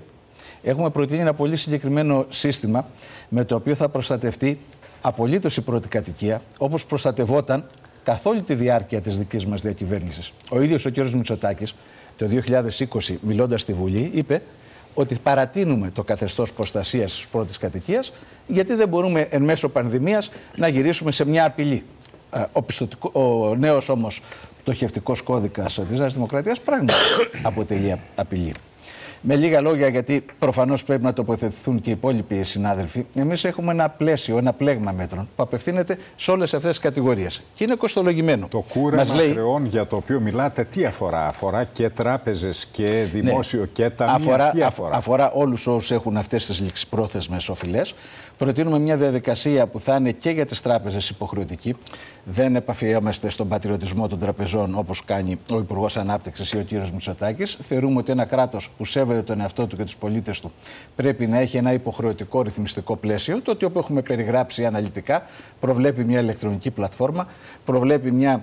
Πώς θα τους υποχρεώσετε, με ποιο τρόπο? Υποχρέωση διαπραγμάτευσης με βάση τους κανονιστικούς όρους που θα θέσουμε. Και εκεί υπάρχουν δύο κατηγορίες διαγραφής των χρεών μέσω ρύθμισης με τις τράπεζες ή με τους οφειλέτες. Ένα βραχυπρόθεσμο που περιλαμβάνει πολύ μεγάλο κούρεμα και ένα που απλώνεται στον χρόνο, φτάνει σε ύψος 20 ετίας, που δεν έχει το αντίστοιχο κούρεμα. Ως προς την κοστολόγηση, γιατί είναι ένα βασικό θέμα. Έχουμε κοστολογήσει απολύτως το πρόγραμμά μας στο ύψος των 5,5 δισεκατομμυρίων, 5,6 για να είμαστε ακριβείς, το χρόνο. Μόνο οι απευθείας αναθέσεις, τα δωράκια δηλαδή προς τους συμμετέρους που έκανε η Νέα Δημοκρατία μέσω απευθείας αναθέσεων ή κλειστών διαγωνισμών, ήταν 10 δισεκατομμύρια την περίοδο που μας πέρασε. Πώς φτάνουμε στα 5,6 δισεκατομμύρια? Το συνολικό κόστος των παρεμβάσεών μας, είτε σε ό,τι αφορά ας πούμε την αύξηση των μισθών στο δημόσιο τομέα, που λέμε ότι πρέπει να είναι 10%, είναι της τάξης των 9,3 δισεκατομμυρίων το χρόνο. Προβλέπουμε όμως αντίστοιχη αύξηση φορολογικών εσόδων, όχι από τη μεσαία τάξη. Αντίθετα, εκεί θα επεκτείνουμε το αφορολόγητο στα 10.000 ευρώ για όλους και τους ελεύθερους επαγγελματίες. Αλλά ας πούμε από την αύξηση των μερισμάτων, που ήταν το πρώτο μεγάλο δώρο που έκανε η Νέα Δημοκρατία, μειώνοντάς τα από 10% σε 5% σε όσους έχουν αποδόσεις από κεφαλαιοχική πηγή. Και κυρίως από τη φορολόγηση των υπερκερδών των παρόχων ενέργειας. Αυτό το υπολογίζουμε σε 3,7 δισεκατομμύρια, αυτά τα πρόσθετα μέτρα. Αυτό το πακέτο λοιπόν το είχε κοστολογήσει. Πάντως εκεί μην ξεχνάτε ότι υπάρχουν και οι οίκε, υπάρχουν δηλαδή και οι μικρές εταιρείες που έχουν κάνει χιλιάδες συμπολίτες μας. Θα πάτε να τους φορολογήσετε? Ακριβώς για αυτό το λόγο εμείς έχουμε πει ότι θα είναι κειμενόμενη αύξηση, δεν θα είναι ίδια για όλους. Θα είναι μεγάλη για αυτούς που βγάζουν πολλά χρήματα, για κάποιον που έχει μια οίκη μπορεί από το 5% να πάει στο 6%. Εν πάση περιπτώσει όμως, εκεί λοιπόν έχουμε πει ότι θα βάλουμε ένα πλαφόν maximum 5% στα κέρδη των μεγάλων αυτών παρόχων, γιατί πραγματικά έκαναν απάρτη. Είχαν πάνω από 3 δισεκατομμύρια ευρώ κέρδη την προηγούμενη χρονιά. Και σαν κατάληξη, λέμε ότι δεν είναι μόνο οικονομικά τα μέτρα. Πρέπει να ενισχύσουμε τη δύναμη της εργασίας. Πρέπει να γυρίσουν οι συλλογικές διαπραγματεύσεις. Δεν μπορεί ο κατώτατος μισθός να ορίζεται με απόφαση του Υπουργού. Και αντίστοιχες είναι οι παρεμβάσεις που έχουμε και για το κράτος. Η τελευταία μου φράση είναι ότι τώρα ακούω πράγματι, στην αρχή άκουσα ότι είναι 40 δισεκατομμύρια το κόστος του προγραμματός μας. Μετά νομίζω ότι ο κύριος Σκέψος κυβερνητικό εκπρόσωπο να λέει 80, σήμερα 80. ότι συνεχώς κάνετε νέες εξαγγελίες όσο περνούν οι μέρες και προστίθεται νέο κόστος. Θέλω απλώς να θυμίσω ότι ο κύριος Σταϊκούρας... Το απέδωσε μάλιστα στο άγχος λόγω των δημοσκοπήσεων, ότι τάζεται όλο και περισσότερα. Είναι αντίστοιχος μύθος με αυτόν, όπως ότι χρεώσαμε 100 δισεκατομμύρια με το τρίτο μνημόνιο. Αν ήταν έτσι και δεν ήταν ένα κλασικό fake news, ένα κλασικό ψέμα, προφανώς θα έχει αυξηθεί κατά 100 δισεκατομμύρια το δημόσιο χρέος. Όποιος δει τους λογαριασμούς ξέρει ότι αυτό είναι ένα απόλυτο ψέμα. Όπως το άλλο απόλυτο ψέμα που ακούγεται το ασφαλιστικό σύστημα, ότι τάχα η ασφαλιστική μεταρρύθμιση, ο λεγόμενος νόμος Κατρούγκαλου, επιβάρυνε κατά 75 δισεκατομμύρια. Ενώ το σύνολο της συνταξιδοτικής δαπάνης, το σύνολο ήταν 31. Εκεί πληρώσαμε πάρα πολλά, κύριε Κατρούγκαλου. Όχι, κάνετε λάθος εκεί, κύριε Πεταλωτή. Κάνετε λάθος εκεί, κύριε Πεταλωτή. Εξαιρετικά πολλά. Όσοι συνταξιούχοι μας ακούν, ας δούνε πότε κόπηκαν οι συντάξεις τους. Επί Νέας Δημοκρατίας και Πασόκ κόπηκαν οι περισσότερες από αυτές. Αυτό όμως που προσπάθησα να πω όμως, και τελειώνω με αυτή τη φράση επιτέλους, είναι ότι ο κύριος Σταϊκούρας, όταν κοστολόγησε το πρόγραμμά μας, έχοντας και τις υπηρεσίες του Υπουργείου Οικονομικών να κάνουν τη συγκεκριμένη ανάλυση, κοντά στα νούμερα που σας είπα εγώ, το έφερε, όχι στα 40 ή στα 80 δισεκατομμύρια που λέει το Ελάτε, κύριε Γεραπετρίτη. Τι να πρωτοπώ, κύριε Χατζηνικολάου. Θα ξεκινήσω κάνοντας μία αναφορά στα όσα υπόθηκαν καταρχάς από την ελληνική λύση που βρήκα ενδιαφέρουσες τοποθετήσεις, το ότι πραγματικά στρέφεται κατά της Νέας Δημοκρατίας για ζητήματα που έχουν να κάνουν με τα εθνικά. Θα ήθελα να επισημάνω ότι αν μη τι άλλο ήταν αυτή η κυβέρνηση η οποία μεγάλωσε... Ο κύριος Βελόπουλος σας κατηγορεί, όχι μόνο εσάς βέβαια και τον ΣΥΡΙΖΑ, ότι απεργάζεστε και προετοιμάζεστε συνεκμετάλλευση με την Τουρκία στο Αιγαίο για την επόμενη μέρα. Ήταν η Νέα Δημοκρατία ως κυβέρνηση η οποία πρώτον μεγάλωσε την Ελλάδα με την επέκταση των χωρικών υδάτων. Δεύτερον, διευθέτησε τις οικονομικές ζώνες με Ιταλία και Αίγυπτο, τα οποία η ελληνική λίστα κατεψήφισε. Τρίτον, έκανε τις συμφωνίες για τις έρευνες υδρογονανθράκων νοτίως της Κρήτης που η ελληνική λίστα κατεψήφισε. Έκανε τις συμφωνίες στρατηγικής συμμαχίας με τη Γαλλία και τις Ηνωμένες Πολιτείες που ο ΣΥΡΙΖΑ τις κατεψήφισε. Έφερε ενίσχυση για πρώτη φορά όλου του πλαισίου της εθνικής άμυνας με τις φρεγάτες Μπελαρά, με τα Ραφάλ, με την αύξηση των μισθών, τα οποία ο ΣΥΡΙΖΑ τα κατεψήφισε όλα. Για πρώτη φορά καταψηφίστηκαν δαπάνες εθνικής άμυνας από πολιτικό κόμμα στην μεταπολίτευση, πλην Κουκουέ. Άρα, καλό είναι για τα θέματα εθνικής άμυνας και εξωτερικής πολιτικής να τα αφήσουμε στην άκρη. Ζήτημα δεύτερον, σε σχέση με το ΣΥΡΙΖΑ. Άκουσα και πάλι με ενδιαφέρον όσα είπε ο Γιώργος. Συσάχθεια. Επανερχόμαστε δυστυχώς στη ρητορική του 2014-2015. Συσάχθεια σημαίνει στην πραγματικότητα να μπούμε και πάλι σε μία λογική η οποία μας έχει οδηγήσει σε ανίποτες καταστάσεις. Εύκολα λέγονται, δύσκολα υλοποιούνται, οδηγούν στην καταστροφή όπως οδήγησαν στο χείλος. Θα μου επιτρέψεις να ολοκληρώσω? Με συγχωρείς, μήπως Παρακαλώ. Που οδήγησαν στο χείλος της καταστροφής το 2015. Κοιτάξτε, να σας πω τώρα. Είναι ακριβώς ό,τι υπόθηκε το 2015. Έχουν γνώση οι φύλακες, έχει γνώση ο ελληνικός λαός τι υπόθηκε τις παραμονές στην προεκλογική περίοδο του 2015 και τι έγινε στην πραγματικότητα. Όλα αυτά τα οποία σήμερα εξαγγέλει ο ΣΥΡΙΖΑ ακριβώς τα ίδια είχαν υποθεί και τότε. Και είδαμε τι έγινε. Μα σήμερα δεν χρειάζεται τίποτα για τους υπερχρεωμένους. Μα κάτσε να μιλήσω λίγο. Εγώ θέλω καταρχάς να πω το συγκεκριμένο πράγμα. 700.000 συμπολίτες μας κατάφεραν μέσα από τις διατάξεις οι οποίες ήρθαν για την ελάφρυνση του ιδιωτικού χρέους να μπορέσουν να έχουν ένα διακανονισμό για τις οφειλές τους. Προχωράει το σύστημα, θα υπάρξουν και οι αναγκαίες παρεμβάσεις. Υπάρχει όμως σήμερα που μιλάμε ένα πλαίσιο. Θέλω να είμαι πάρα πολύ σαφής για τις εξαγγελίες ΣΥΡΙΖΑ. Οι εξαγγελίες ΣΥΡΙΖΑ οδηγούν με μαθηματική ακρίβεια σε υπερχρέωση της Ελλάδας και οδηγούν επίσης με μαθηματική ακρίβεια σε νέους δανεισμούς, υπέρογκους δανεισμούς. Τα 83 δις δεν είναι. Πραγματικά δυσκολεύομαι να καταλάβω πώς τα βγάζουν στον ΣΥΡΙΖΑ 5 ή 4 ή 6 δις. Μόνον η κατάργηση του ειδικού φόρου κατανάλωσης την τετραετία είναι 8 δις. Εδώ ομιλούν για αυξήσεις και κατάργηση, μείωση στην χαμηλή βαθμίδα του ΦΠΑ σε ό,τι αφορά βασικά τρόφιμα, το οποίο είναι μέτρο το οποίο κοστίζει την τετραετία 6 δις. Γιατί τα 40 δις έγιναν 80 δις, διότι ξαφνικά ακούσαμε 7 και 5% για την παιδεία και την υγεία, που είναι επιπλέον 35 δις. Είναι 83 δις. Πώς θα έρθουν αυτά τα 83 δις? Είχα μια πολύ ωραία δημόσια συζήτηση σήμερα με τον κύριο Αποστολάκη, τον Ναύαρχο, τον οποίο σέβομαι πολύ, υποψήφιο στο ψηφοδέλτιο επικρατείας του ΣΥΡΙΖΑ. Ήταν ειλικρινής ο άνθρωπος. Είπε: θα τα δανειστούμε. Θα δανειστούμε 83 δις για να μπορέσει να υλοποιηθεί το πρόγραμμα ΣΥΡΙΖΑ. Ξέρετε τι σημαίνει, κύριε Χατζηνικολάου, να δανειστεί η χώρα 83 δις? Ξέρει ο καθένας τι σημαίνει να υποθηκεύσουμε το μέλλον των επόμενων γενεών?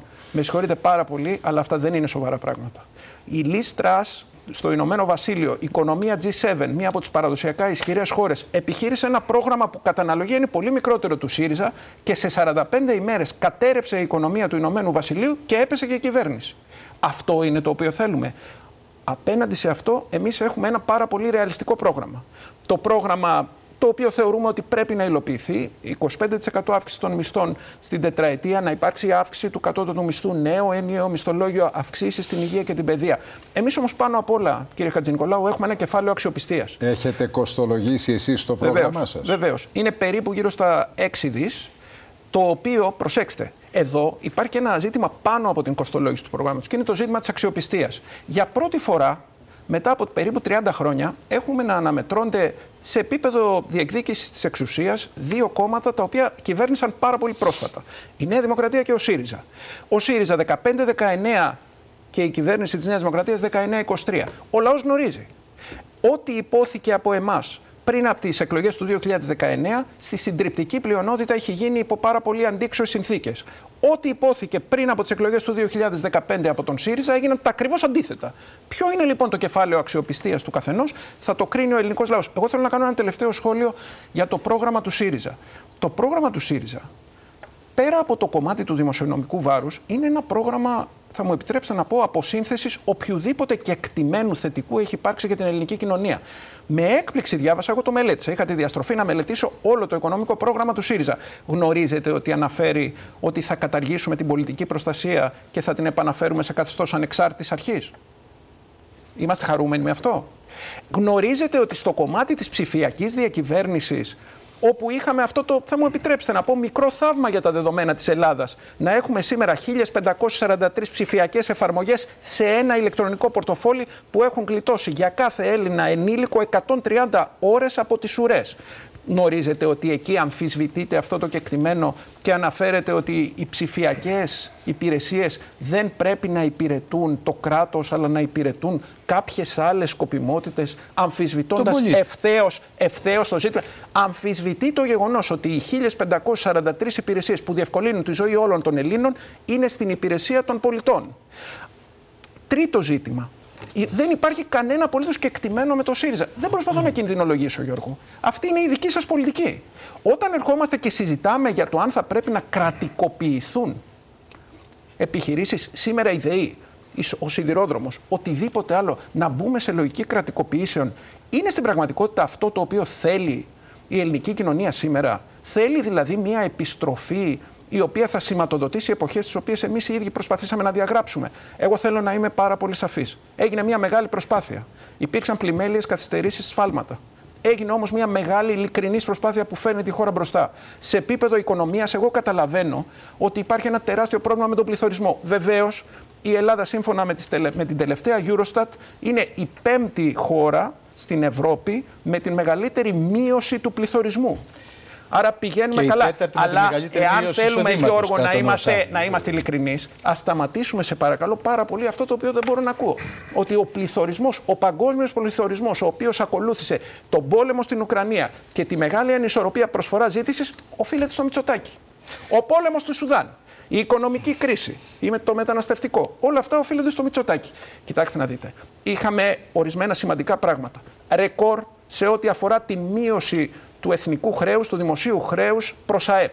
Ρεκόρ. Ρεκόρ αύξησης εξαγωγών. Ρεκόρ στην αύξηση των συντάξεων, οι οποίες μετά από 13 χρόνια αυξήθηκαν επιτέλους. είχαμε ένα ρεκόρ στις μειώσεις φόρων. Ανέφερε ο Γιώργος προηγουμένως τα ζητήματα της υπερφορολόγησης. Θέλω να πω. Να πάνε στο επίπεδο που ήταν πριν τα μνημόνια. Αυτό να λέτε, γιατί έχει τελείωσει. Έγινε μια αύξηση της τάξης του 8%. Αυξήθηκαν τα αναπηρικά επιδόματα μετά από 12 χρόνια. Έγινε αυτή η μεγάλη προσπάθεια. Άρα όλη αυτή η προσπάθεια θα διακινδυνευθεί εάν δεν έχουμε ένα μέτρο, να είμαστε ρεαλιστές, να έχουμε μια κυβέρνηση η οποία θα είναι συνεπής, υπεύθυνη, ειλικρινής προς τους πολίτες και πάνω απ' όλα ρεαλιστική. Πειράματα ο ελληνικός λαός δεν θα μπορέσει να αντέξει δεύτερη φορά. Ωραία. Μας κατηγορεί λοιπόν για ανευθυνότητα και μάλιστα δημοσιονομική εκείνο το κόμμα που μας χρεοκόπησε το 2010 με το 15% έλλειμμα. Ενώ εμείς είμαστε η μόνη κυβέρνηση που παρέδωσε στην επόμενη 37 δισεκατομμύρια για να διαχειριστεί. Και όταν ακούω αυτά τα περίφημα νούμερα, μου έρχεται στο μυαλό το πιο πρόσφατο στοιχείο από τον ΟΣΑ. Ότι είμαστε η τέταρτη χώρα σε όλες τις χώρες του ΟΣΑ από πλευράς απώλειας εισοδήματος των μισθωτών και των εργαζομένων. Και τι απαντά ο κ. Μητσοτάκης όταν του τίθεται το ερώτημα? Ότι δεν είναι τα ακριβή τα στοιχεία του ΟΣΑ. Όταν δεν μας βολεύει η πραγματικότητα, αμφισβητούμε την πραγματικότητα. Κακά τα ψέματα. Ό,τι και να τους πούμε εμείς, σε όσους μας ακούν. Η αλήθεια είναι στην τσέπη τους και στους λογαριασμούς που θα πάρουν. Δεν πιστεύει κανείς ότι είμαστε σε μια οικονομία που πάνε όλα καλά. Ακριβώς γιατί ο μέσος άνθρωπος ζορίζεται. Αυτό το μεγάλο θέμα της Νέας Δημοκρατίας. Αγαπητέ μου Γιώργο, υπάρχει έστω και ένας άνθρωπος. Αμφιβάλλω αν υπάρχει έστω και ένας άνθρωπος ο οποίος να πιστεύει ότι στην πραγματικότητα θα έρθετε να ελαφρύνετε όλους τους φόρους όταν κατά τη διάρκεια της θητείας σας είχατε υποσχεθεί τα πάντα. Να σου θυμίσω το απλό. Αυτό, θα το δούμε. Αλλά θέλω να θυμίσω. Ένας θα υπάρχει και παραπάνω σε με ένα άρθρο και ένα νόμο θα καταργηθεί ο ένφια. 4,5 χρόνια ο ένφια ζούσε και βασίλευε. Πότε περιορίστηκε ο ένφια? Εμείς είχαμε υποσχεθεί 30% μείωση του ένφια. Τι συνέβη? 35% μείωση του ένφια. Κατάργηση της εισφοράς αλληλεγγύης. Κατάργηση στην πραγματικότητα του φόρου γονικής παροχής. Η κλίμακα από το 22 έπεσε στο 9%. Σας παρακαλώ πάρα πολύ. Όλα αυτά τα αισθάνονται. Και πάνω απ' όλα, θα μου επιτρέψετε να πω το πιο σημαντικό, γιατί ακούω τα περί κοινωνικής συνοχής. Ποια ήταν η κυβέρνηση εκείνη που κατάφερε με τις πολιτικές της για την ενίσχυση εργασίας να μειώσει την ανεργία κατά 6 μονάδες? Έχει φύγει όλος ο κόσμος στο εξωτερικό. Ποια είναι εκείνη η κυβέρνηση η οποία φύγει όλος ο κόσμος στο εξωτερικό? Αν μου επιτρέπετε να ολοκληρώσω τη σκέψη μου. Δεν μπορεί για τον λόγο αυτό λοιπόν. Τους ανθρώπους που δουλεύουν 2 μέρες την εβδομάδα να τους θεωρείτε εργαζόμενους. Αυτό είναι ντροπή για την κυβέρνηση. Υπάρχει ένα κεφάλαιο αξιοπιστίας, το οποίο συμφωνώ με τον Γιώργο, θα το κρίνει ο ελληνικός λαός στο τέλος της ημέρας. Κυρίες και κύριοι, φίλες και φίλοι, νομίζω ότι κάναμε μια φιλότιμη προσπάθεια να καλύψουμε ένα μεγάλο εύρος θεμάτων στην απόψινή μας συζήτηση. Και νομίζω επίσης ότι έγινε μια καλή συζήτηση, χωρίς πολλές επικαλύψεις, χωρίς να χάνεται το νόημα για τον τηλεθεατή, για τον ακροατή. Να ευχαριστήσω θερμά τον Υπουργό Επικρατείας, τον κύριο Γιώργο Γεραπετρίτη. Ευχαριστώ κύριε Υπουργέ. Ήταν μεγάλη χαρά και τιμή. Τον πρώην Υπουργό Εξωτερικών και τομεάρχη Εξωτερικών του ΣΥΡΙΖΑ, υποψήφιο στο βόρειο τομέα της Αθήνας, τον κύριο Γιώργο Κατρούγκαλο. Ευχαριστώ κύριε Υπουργέ. Και καλή επιτυχία στους συνυποψήφιους. Να ευχαριστήσω τον πρώην Υπουργό, τον κύριο Γιώργο Πεταλωτή, υποψήφιο με το Πασόκ Κινάλ στη Ροδόπη. Κύριε Υπουργέ, και εσάς ευχαριστώ. Να ευχαριστήσω τον επικεφαλής του ψηφοδελτίου επικρατείας του Κομμουνιστικού Κόμματος Ελλάδας και ιστορικό στέλεχος του ΚΚΕ, τον κύριο Θανάση Παφίλη. Ευχαριστώ κύριε Παφίλη. Τον Ευρωβουλευτή της Ελληνικής Λύσης, τον κύριο Μανώλη Φράγκο. Ευχαριστώ κύριε Φράγκο. Και την πρωταθλήτριά μας, την Αντιπρόεδρο της απερχόμενης Βουλής και επικεφαλής του ψηφοδελτίου επικρατείας του Μέρα 25, την κυρία Σακοράφα. Ευχαριστούμε κυρίως εσάς που μείνατε μαζί μας μέχρι αυτή την προχωρημένη ώρα. Καλό ξημέρωμα.